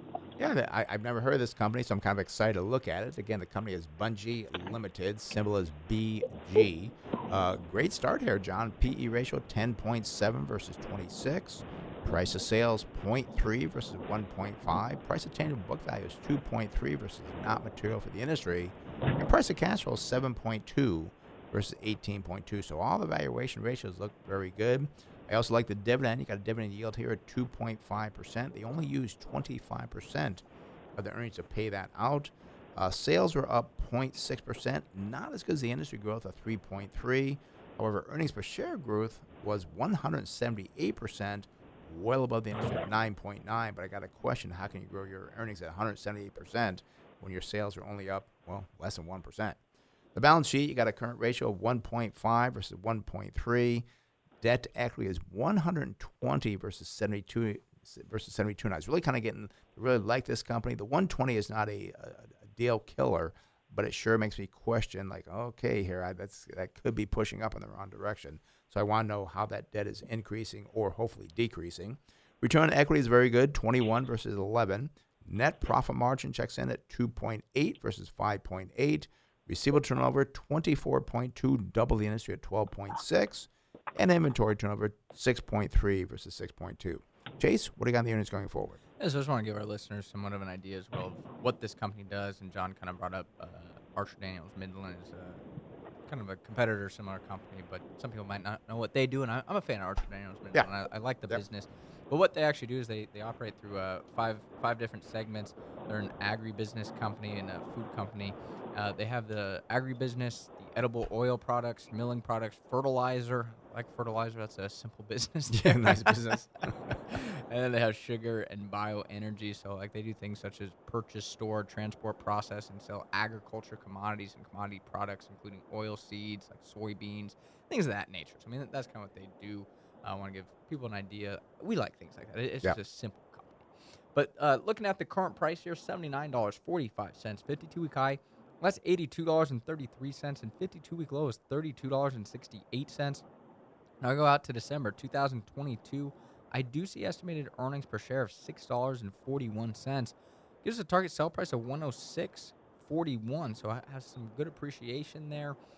Only thing I will point out is it's kind of strange. In 2019, a company made $4.58, but then they lost $9.34 on a GAAP basis. In 2020, they made $8.30, and then on a GAAP basis, it was $7.71. So not sure what happened in 2020 for them to make such a huge increase there. It looks like that $6.50 range was kind of more of a normalized range. Just very curious what occurred in that year. Yeah, so that's another thing I kind of look at as well, John. And again, you got the strangeness with the low sales growth, but yet the earnings growth. And I think this company is worth the research. I like the concept. I like what they're doing, but I really want to understand. And again, don't forget about that debt to equity of 120. That kind of worries me a little bit, but definitely worth the research. All right, John? Okay, thanks, guys. All right, have a good one. Thanks for calling. Bye-bye. Bye-bye. All right, that opens the phone line, 866-577-2473. That's 866-577-2473. And Chase, I had this strange feeling like, okay, let's take a break for a commercial. We don't do a commercial during our show. It's all about the listener. Yeah, we have a top of the hour break, and that's it. That's it. So, all right, let's go up to Alpine and speak with Jim. Jim, you're on the Smart Invest Show. Brent Chase, how can we help you? Hey, good morning, Chase and Brent. Good morning. How are you this morning? Good. How are you doing this morning? I live in San Diego, and I just count my blessings. Well, and actually, you live in Alpine, which is very beautiful out there as well. Yeah, it's not quite as much traffic, but we've already put in a couple of stoplights, so it's getting a little civilization. Well, we're not going out there any longer. That's just too many. I know. It's just like what's to become of us? The growth is just phenomenal. Althea Group. I'm a dividend investor. I call you and ask you. You gave me a good feed on AT&T a couple weeks ago, and what's the possibility of Altria continuing to pay their dividend? Well, let's take a look at Altria Group Incorporated for you. Their symbol is MO. We do see a PE ratio of 21.4 versus 20.1. We see price to sales 3.7 versus 4.3. That is good. No surprise here. No price to tangible book value, same as the industry. And price to cash flow for Altria Group, that is 20.2 versus 13.5. So I would like to see that number a little bit lower. Now, you do get a 6.7% dividend. They do use 141% of their earnings to pay that out, and we kind of know this is what the companies are kind of doing. They're just paying out those dividends like crazy. I think everything they make, they pay out. But that payout ratio does seem kind of high. So I'm kind of curious, have to look at the cash flow statement to see if they may have to cut this dividend, because if you can't pay out 140% of what you make all the time. Now, there could have been write-offs or something that caused lower earnings, but you want to understand that because if there is some problems going on, they may have to cut that dividend. We do see sales were up 4.2% above the industry at 0.2. Earnings per share climbed by 467% when the industry was up only 105. Love the balance sheet of the tobacco companies. Current ratio, excuse me, 0.8 versus 1.1. Debt to equity, 1,038%. Can't beat that. And the industry's a negative 657. Don't know how you get a negative debt to equity there, but that's the craziness of this industry. Return on equity is 98.9 versus a negative 180. We do see a net profit margin, only 17.1 versus 21. And I thought that net profit margin used to be higher. So I'm not sure why the 17.1. Why maybe it's declining, which could be a problem. Receivable turnover 180 versus 14, and inventory turnover 6 versus 2. Chase? Yeah, so current price here for Altria Group, well, that's $51.49. 52-week high is $52.59, and 52-week low, that's $35.02.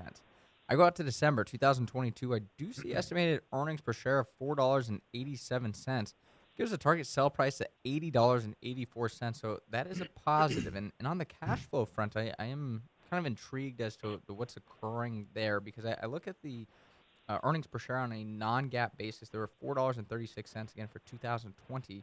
But on a GAAP basis, it was $2.40, which generally tells me there's probably some write-offs, maybe some non-cash expenses. So I would want to kind of look a little bit more at their cash flow over the last several years to see how sustainable that dividend is. And my guess is it's probably safe. But the thing that we've talked about recently was who in the world still smokes cigarettes? You know, it's I know that it's still out there, but it seems like it's not as prevalent. And I know, Altria has invested in some other areas. I believe either them or, gosh, what's the other big one that I'm blanking on? They used to be R.J. Reynolds was one. I know who you were thinking. Reynolds American was one, but they sold to British Tobacco and destroyed the company. Yeah. No, the big one that they spun out from one another. I know what you're thinking of, and I can't think of on it. But anyways, those two had invested in, like Philip Morris? Philip Morris, that's what it is. They invested in like Juul, which is, the vape and some other things. So I just... Well, wait a minute. Isn't Philip Morris Altria Group? No, they spun out, so they are separate companies now. And it's kind of funny here, Jim, because Philip Morris symbol used to be MO. Philip Morris was spun out, and now Altria has the symbol MO. So it's kind of a confusing thing of what they did. Yeah, one of them's like an international company, and the other one's more domestic-based here. So I'm not a huge fan of the industry, I guess, is my thing. We talked about how the last cigarette is estimated to be smoked in 2050, I think, is what the research was. 2050 or 35? I think 2035 was electric cars. I think it was 2050. Yeah, the last cigarette to be smoked. Yeah, so I do know that's several years away. You might be able to milk out that dividend, but I'm not a huge fan of this industry, I guess is my thing. Yeah, and I did look at the cash flow for him, Jim, as well. And they do have tremendous cash flow. I mean, their cash flow for the last 12 months was $8.3 billion. That was higher than last year's $7.8 billion. So that's what's kind of keeping these afloat. If that changes, then these are going to be in trouble. I know you're looking for the dividends, and that's what you want to watch because the dividends are great. And the other thing, too, you don't want to collect the dividend, buy the stock at 50, and the stock goes from 50 to 40. That's going to wipe out the gain of your dividend. So be careful. Well, can you comment on the debt to equity? You said like 1,000% or something. What's the scoop on that? Well, let me see if I can find the debt to equity real quick here because I got this pulled up. So let me just see. And I think what they have is probably very low equity and probably very high debt. Let's see. Their total debt is $27.9 billion, and that is increasing. A year ago it was $27 billion. So what's happening is that their equity is probably declining. Their equity now is $2.8 billion, down from $6.2 billion a year ago. So, eventually somebody may come up and say, wait a minute, Altria, we want to collect on our money because we don't think you can pay going forward. If that starts happening, they could be forced into liquidation, into bankruptcy, and the whole thing would just collapse. So I don't like to see the rising debt. That's their big problem, which right now is not a problem on the surface, but I think it's bubbling underneath. Yeah, and I struggle with what do they have that kind of creates the situation, because a lot of like franchise-based companies, you look at like a Marriott, or you look at food companies that have franchises. Well, they're an asset light type company where they kind of have debt that they use on different, marketing, things of that nature, but they don't have the assets to offset that debt. So their debt to equity looks artificially high, but they have cash flow. Altria might be in a similar spot, but I'm just not sure why the debt is so high, and that's what I would want to understand. And the other thing I want to point out, too, because since on the balance sheet, I looked at the intangible assets. They also have $13 billion of intangible assets. Now, if those, and I don't know what those assets are, you got to kind of understand those, because if they have to write those down for whatever reason, going to weaken the balance sheet even more. So that's what we talk about. And that's why it takes us 10, 15, 20 hours to buy a business, invest in the business, because we want to understand these things. Like, well, why is that so high? Could that be a problem down the road? And that's what I'd want to know. Is like, are these assets safe or not? And it worries me. All right? Yep. Thanks for calling, Jim. Great analysis, gentlemen. Thank you very much. Thank you. Appreciate that. All right. Bye-bye. Have a good day, and we'll hear you next week. Bye. You too, and enjoy Alpine. All righty. That opens another phone line, 866-577-2473. That's 866-577-2473. And, Jason, I know we went to 2 hours. Was it 2 months ago, 3 months ago? I think it was like December. Yeah. December, January. Yeah. It just feels like on the 1 hour show, I wouldn't feel comfortable kind of looking at the balance sheet. It's like, no, we got to get the next caller and so forth. Now I feel a little bit more comfortable. I know I have people maybe waiting a little bit longer, but if we see something like this to really look a little bit deeper, I feel we can do it. So, all righty. Phone number is 866-577-2473. That's 866-577-2473. Can I interrupt super quick? I'm you so most sorry, certainly but can. Altria has something very interesting. Their Yes. founders include Philip Morris, and then two random ones I didn't expect on there: Kraft Foods Incorporated and Nabisco. I never thought of that. So yes, and they used to be part of Kraft. Used to be part of them or something, because I remember they were tied together somehow. Yeah, but they spun off. Obviously, they spun. Yeah, because Kraft. Yeah, it was kind of funny back in the old days. Food company, tobacco company, same thing. It was kind of like a consumer conglomerate. Yeah. And then I think they want to make that split.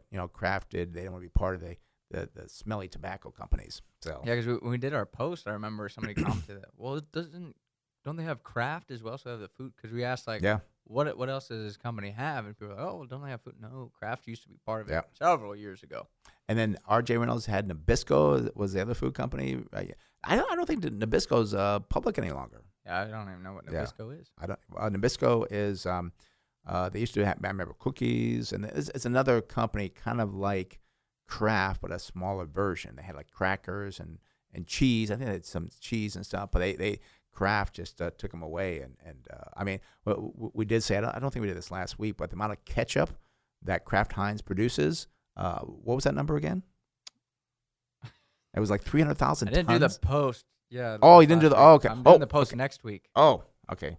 Well, we'll tease for that next week. That was a tease. We're not going to give you the number. You got to tune in next week to get it, or go to our social media, Smart Investing with Brent and Chase, and then we'll see that for you. I thought for sure we did that already. That's why I couldn't remember the whole thing. No, yeah, I'm using that next week. You got it written down here somewhere. Yeah, it's probably there, so I'm teasing on it. Alrighty, let's go up to Escondido and speak with Paul. Paul, you're on the Smart Investing with Brent and Chase. How can we help you? Borg Warner. That's a name from the past. Do you hold that or look at buying it? No, just looking. Okay, well, let's see if it's a good look for you or not. Again, the company is Borg Warner Incorporated, symbol BWA. A decent start here, I say that, because the PE ratio is 21 versus 129 for the industry. Price of sales, 101 versus 1.2. Price to book value, 4.1 versus 9.7. And then price to cash flow, 9.8 versus 14.4. So valuation ratio is looking pretty good. You do get a 1.5% dividend. They use 29% of their earnings to pay that out. Unfortunately, year over year, sales are down 0.1%, industry down 12.8%. Earnings per share fell by 41% when the industry is down 75%. So don't know what's going on here with these companies. We'll talk more about it when we get through this. We do see current ratio is 1.6, same as the industry. Debt to equity for Borg Warner, 59, beating the industry at 86. Return on equity is 9 versus 5.8. And then net profit margin 5.6 versus 0.94. And inventory turnover 7.9 versus 5.7. Receivable turnover 4.2 versus 6. Chase, what do you got out there for the numbers going forward? Yes, the current price here for BorgWarner, that's $46.48. 52-week high is $50.60, and 52-week low, $24.27. Now I go to December 2022. I do see estimated earnings per share of $4.82. Gives a target sell price of $80.01. So I like the valuations here. And the other thing, too, I remember looking at BorgWarner a couple of years ago. We didn't end up buying it, just didn't have available cash in the portfolio. But we did kind of take a closer look at it. We decided to go a different direction, actually, is what we did. But I did like that they have the different types of drivetrains. You know, they're not just combustion engine. They do have the electric strategy. And one of the headlines I see here is BorgWarner to accelerate that electrification strategy. So they're not going to be phased out if we do heavily shift to that electric vehicle future. And here's one thing I'm thinking of. We talked earlier about the chip shortage, how to take advantage of that. Well, we know that the car companies are having a hard time getting chips to build the cars. What does that mean? They're not building as many cars. Therefore, BorgWarner is probably not putting out as many drive shafts. Now, when things turn around for the car companies to get those chips, they're going to build more cars. Perhaps you could see an increase with a BorgWarner with their drive shafts. And I don't remember all the other things they do. I know they do car parts and stuff like that. But you want to understand that because that could be a benefactor down the road as a chip situation turns around because more cars will be produced. Although I do believe perhaps in 2023 we could head into a slower economy, which maybe that car will slow down. So maybe we'll have a boom in car production, not this year, but maybe in 2022. And BorgWarner, I think, could be a benefactor of that. Yeah, I like it. I think it's interesting. Might be a little patient with it in terms of kind of watching it here. I just kind of talk about we do set target buy prices on our companies. I'm not sure if it would necessarily hit that target buy price at $46.48. But, I think it's definitely worth the watch, definitely worth the further research. I like the business a lot. And Paul, I also wish they had a little bit higher dividend, the 1.46% dividend. I wish it more like a 2% dividend would make me feel a little bit better. But I think this is one to kind of put on the watch list, kind of look at it. It may be a buy at this level, but I think you got to be patient, maybe wait 12, 24 months. But if it went from, 46 to 60, that's a pretty darn good return. Yeah. So, all righty? Okay, appreciate it. All right, Paul, thanks for calling. Have a good one. Thank you. Bye-bye. So I was glad we kind of looked at that one because, again, when we talked earlier about the chip things, like, well, here's a benefactor that and sometimes it doesn't even tie to it. I never would have thought about to look at a car company. And I think it was General Motors said that they're going to, is it sales are going to be down $2 billion or their earnings are down going to be $2 billion? Did you see that report? I don't recall what hit it is, but yeah, I remember, of course, you can't produce the vehicles the same way without those chips, and everything needs chips now. And here's the other thing, too, going back to the semiconductors, is it could only get worse because we're building more and more products that use more and more chips. Yeah, that's true. So it is something to definitely keep an eye out for. And, yeah, you're right. I mean, used cars, those prices have accelerated as well. So now it's like, well, we need the new cars because the used cars are expensive too. And I got to get my 2006 Escalade on the market to sell it. I mean, it's been sitting in the garage for 3 months now. I need to sell that before that used car market dries up. I can probably get a good price for that now. Somebody wants a 2006 Escalade, let me know. I got one for sale.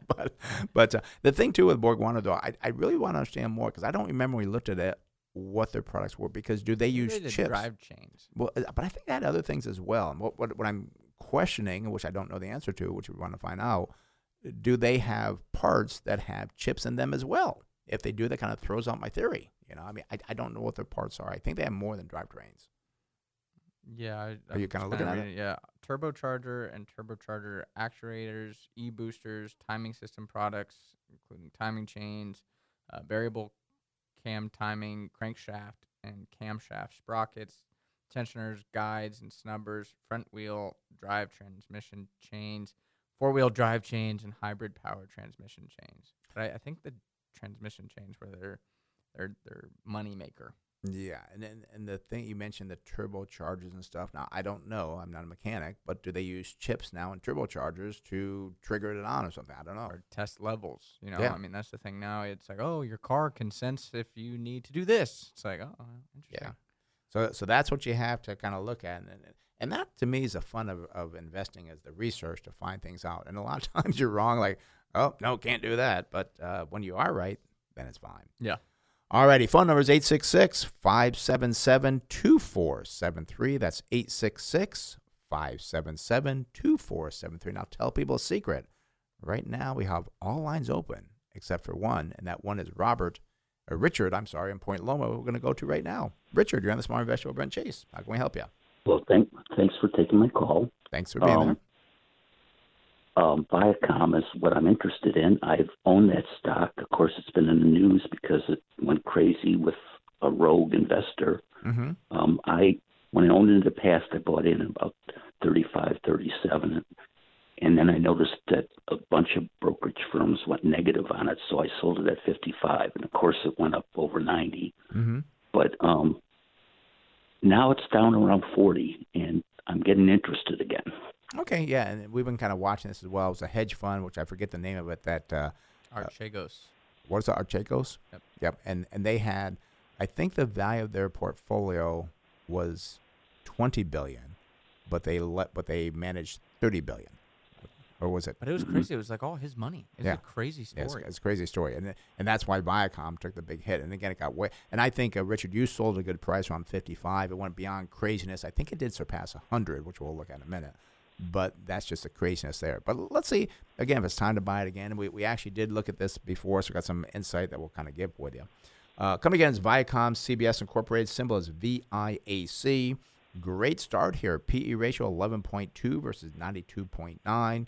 Price to sales 1.1 versus 2.9. Unfortunately, no price to tangible book value, and that's the same as the industry. And then price to cash flow is 8.9 versus 14.7, which is a good number. Now, they do pay a 2.3% dividend, use 26% of their earnings to pay that out. Sales, they were actually down 6.3%, a little bit worse than the industry, down 5.4%. Earnings per share fell by 26%, but the industry was down 79%. Now, looking at the balance sheet here, this is a concern I do have. Current ratio 1.7 versus 1.4. That is good. Debt to equity 128 versus 109. And keep in mind, these numbers are for the period ending December 31st, and that's an important date to remember. We'll explain why when we get through this. We do see return on equity is 16.1 versus 3.3. Net profit margin 10.3 versus 3.1. Receivable turnover is 3.7, not as good as the industry at 6.2. And same thing with inventory turnover, 6.5, below the industry at 16.2.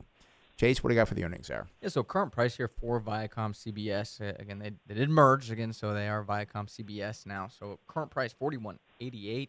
52-week high, $101.97, and 52-week low, that's $14.39. Now I got to December 2022. I do see estimated earnings per share of $4.22. Would give us a target sell price of $70.05. So the estimated earnings on that and the valuation looks pretty fair here at this level. And Richard, the thing I was talking about, I said we would address later on in Chase. Remember the problem why this fell, and I forget the exact numbers, but a convertible issuance, I think of a billion. Oh, $2 billion. Yeah. And I think also some. I think it was $2 billion total in capital they were raising. Yes, yeah. And I think maybe in these numbers, I got to check these, Richards. I think of the $2 billion, $1 billion I think was converts, and one I think was strictly debt. Now, again, I talked about that debt to equity now, 128. Well, these are as of December 31st. When you look at the balance sheet that's going to be released in March 31st, you're going to see a much worse or much higher debt to equity. It could also depend on when they announced it, because they might not have issued it, so it might not right. come until June. Oh, you're right. I didn't think about that. Yeah, so it may still look good in March, but you know it's coming. And that the problem that we've talked about with convertibles before, which is where you can buy a bond and then convert it to a stock at a different price, is that they're paying a very low interest rate on these bonds. But what could happen is that if the stock is, we'll just say, convert price at 50, and the stock hits 50, well, now you got these people going to convert, dilute your earnings. The other thing, too, I'm going to say, too, I mean, I probably shouldn't do this, but I'm going to, is CBS, I think, has really kind of irritated a lot of people. There's like 70 million conservatives out there that really were for Trump. And I've heard a lot of people saying they're like they did that piece on 60 Minutes. They keep screwing things up. I mean, and it worries me that they're losing viewers. So I'm not going to say which party I'm in favor of, but I don't care which party you are. If you've got half the population doesn't like something, you're a I'm going to disagree with you there. Well, good. Go ahead. I will say, I mean, there's another half the population that hated Trump. So, you know, they're maybe speaking to that market. And, you know, it all depends on what the subscribers are, what the viewership is. If the viewership's still there, hey. But, you know, maybe the people, they might lose some viewers. And we know we lose some listeners. But you know what? But you're right, because you may lose those listeners or viewers, but then you might pick up more viewers. So, but again, just kind of thinking through these things, but I don't like Viacom, because I was very excited when I saw that decline. The big thing's the debt. Oh, we didn't. Did you do the numbers yet? You did. Yeah, I did. Yeah. What was the high stock price? 101. 101. Yeah. So I know, because when I saw it fall from 101, Richard, down to like 45 or 40, I thought, wow, this could be an opportunity. I wasn't excited, because remember we looked at it at 17 last year, and I was like, wow, 101, that's crazy. Yeah. Well, could I say something about the debt? Sure. I'll look into it more. I think that's a legitimate issue to check out. But I was looking at it kind of as a positive, because they did this at 88. And it seems to me, if you get a crazy stock price that goes up dramatically, you should take advantage of it, even if you think it's unsustainable. And so if they did it at 88, then they were really smart. Oh, yeah. And I didn't know, because I said the convert price might be 50, but you're right. If they did this at 88 and the convert price is 88, that's very smart. That debt will probably... Yeah, I don't know exactly what it was, but that's my impression when they did it. So I agree that the equity, if they did an equity offering, that is a good idea, because you're taking advantage of GameStop. Yeah, they're brilliant to issue stock right now, because they can get this crazy price. But the other thing too, Richard, I did pull this up. Viacom did announce a $2 billion debt offering. $1 billion of it is actually a 4.2% senior note due in 2032, so it has nothing to do with their high equity price. That is just strict debt. So that is something that would be of concern. And then they also do have $1 billion in aggregate principal amount of 4.95% senior notes due in 2050. So not really capitalizing on it. I think you're right. It would have been wiser to just issue some equity there, because the stock price did get a little overpriced at that time. And I just took a quick look at the debt. It is now, total debt for the company is $19.7 billion. That is about $1 billion more than last year at $18.7 billion. So their debt seems to be increasing. So yeah, I'm kind of worried about that a little bit. All righty? A lot of the debt is related to the merger, and then they're essentially they're not getting full value for their streaming service. They're trying to build customers rather than charging a price that makes them profitable. I think that's what's going on too. Well, what is their streaming service? I don't know what they have. Pluto and then the CBS All Access. So don't they have Paramount Plus? They have one of the Paramount. Paramount Plus. Yeah. Okay. Yeah. So anyway, there's a lot of debt. There was a lot of debt when I bought it the last time. Yeah. So. Anyway, well, thanks for the analysis. All right, Richard. Well, thanks for calling. You have a great one. Okay, bye. Bye-bye.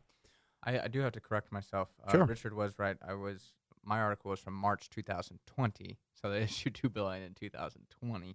2021, they did take advantage of that high stock price. It offered 20 million shares of Class B common stock at $85 per share. So this was just an equity raising there.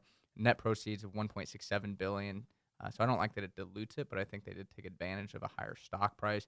But then they also issued 5.75% mandatory convertible preferred stock of about $1 billion there.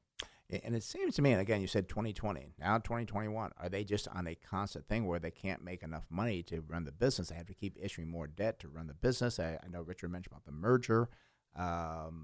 Sometimes this is why I don't like mergers sometimes. I mean, it's great to grow. And you know who the famous CEO that said the opposite has done very well? Mary Barra. General Motors. She said, no, let's shrink it. Because, and General Motors had this saying, we got to be the biggest, got to be the biggest. Biggest is not always better, because sometimes you might get in the situation to where to feed the big animal, you got to keep issuing more debt and more capital, and you can't do it. I like businesses that can feed themselves with their own earnings and cash flow. So. Yeah, I do think I like some of the other competitors here more than Viacom CBS. I mean, that's another issue of itself is there's a lot of players now in the streaming. I mean, talk about Paramount Plus. Okay, great. Well, now you have Hulu, you have Disney Plus, you have real quick. What's on Paramount Plus? Actually, that's not that bad. Really? They I don't know anything on Paramount Plus. Brendan, what do you got? I see. Okay, we got SpongeBob, we got Celebrity Deathmatch, we got a bunch of MTV shows, we got a bunch of CBS shows, the new Twilight Zone remake. These are just off on the top of my head. So okay, so you must be not. Okay, so Chase, you got. See, I'm showing Brent over here the symbol for Paramount. Oh, I know that, and I think of movies when I think of, because I remember watching the movies. You see the big Paramount thing there. So, but but SpongeBob and MTV. Oh, Yellowstone. My dad loves watching Yellowstone. What's That's Yellowstone? A good one too. What is Yellowstone? Another. I don't know. It's about this guy who has a cattle. He's like an independent cattle guy, but a bunch of people are trying to take over his territory and stuff. It's really, really fun if you ever get a chance to watch it. So. The problem is there's just way too much stuff to watch on TV. I mean, I've got Netflix, I've got HBO Max. I mean, I could spend 24/7 watching TV and still not see everything. It's just so hard to watch everything. Yeah, I mean, they have Comedy Central on there too, which is. Oh, I like Comedy Central, although I haven't watched in a long time, but I like the idea of it. They got some good stuff. I mean, all right, but that's the issue is now you have so many different streaming, and it's so funny just seeing how the world evolves and changes. You talk about the bundled cable package. Oh, it's great because you have all these channels and all. Yeah. Wow, now I have so many channels. Well, I don't need all these channels, so I'm going to go to streaming. Well, now all of a sudden we're starting to build all these different streaming services, and people are going to end up with 20 different streaming services. It's like, gosh, I don't want this either. Yeah. I want all these channels at one cost. I don't want to have 20 different services. Yeah, and you get involved. Like I'm on Netflix right now watching this show called Bloodline. It's like 3 series. I mean, I can't watch. I don't have enough time. I mean, I try to watch like an hour of TV a night, just kind of relax and so forth. But an hour a night, I'm not getting anywhere near watching everything that's out there. So.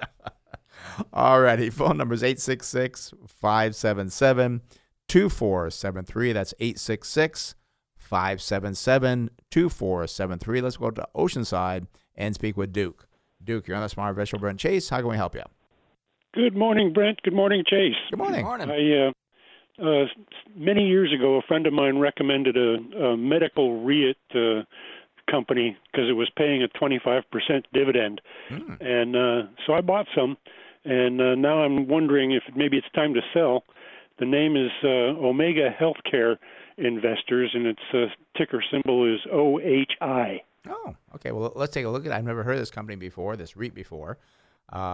We do see a PE ratio of 56.5 versus not material for the industry. And again, this is on Omega Healthcare Investors Incorporated, symbol OHI. Price to sales, 9.8, well above the industry at 2.9.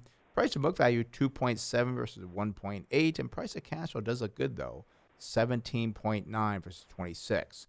Now, I think you mentioned a 25% dividend. They're not getting that now, so you must have paid a very low price for this company or for this REIT.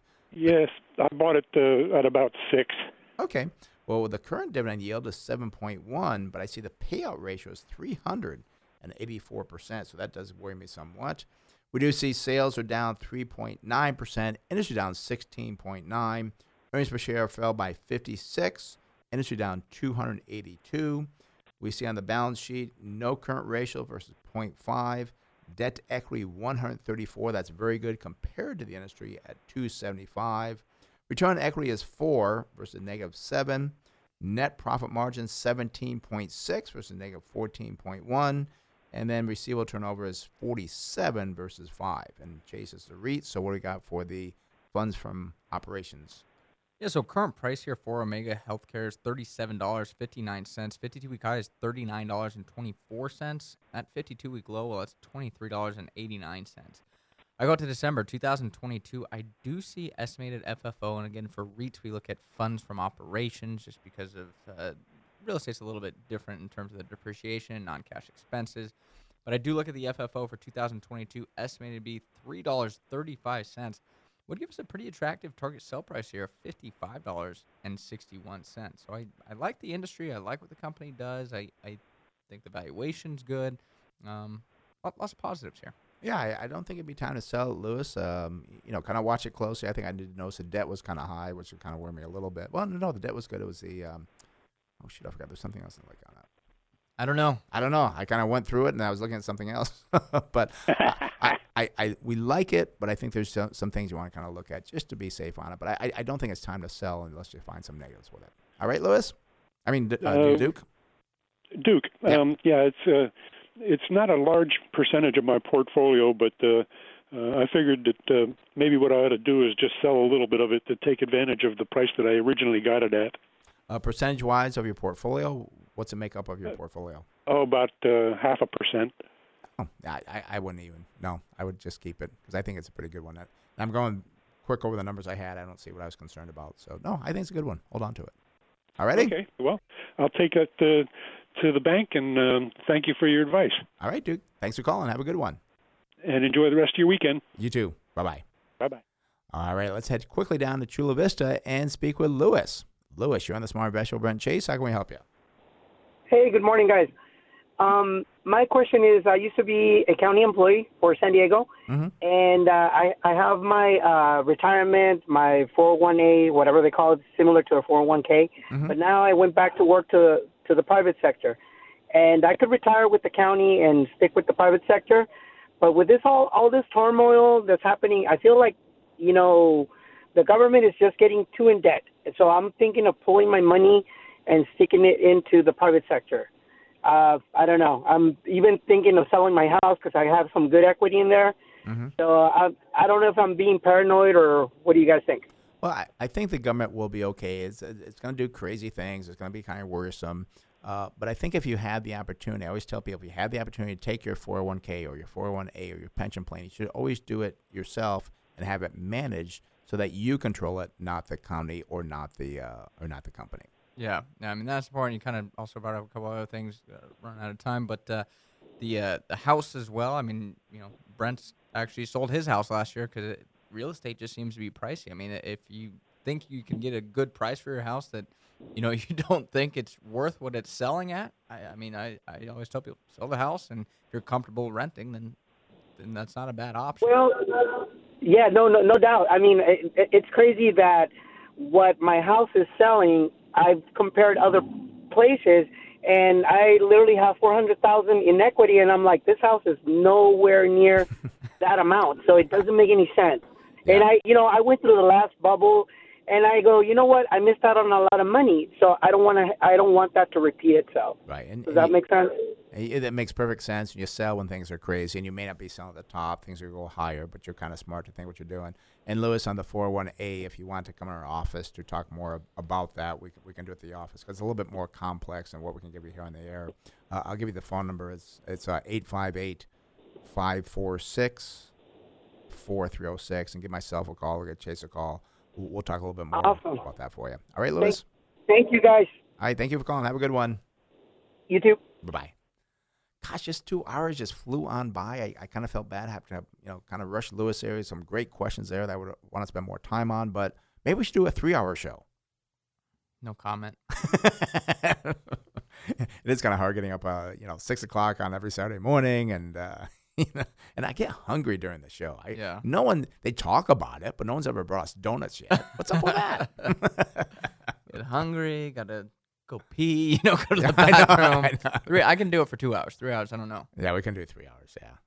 And actually, my brain does get because we are focused for 2 hours on really thinking about this. So it's like a intense radio show. Yeah, it's super intense. you look like you're done over there. Like, okay, I'm ready to go home. I gotta go take a nap. There's a closing bell. You're saved. Yeah, I'm good. Thank you for listening to Smart Investing Shows for informational purposes only and should not be used on investment advice. If you'd like to discuss in more detail your investment needs, have other investment questions, feel free to call myself, Brent Wilsey, or Chase Wilsey at 858-546-4306. That's 858-546-4306, or visit our website, smartinvesting2000.com. That's smartinvesting2000.com.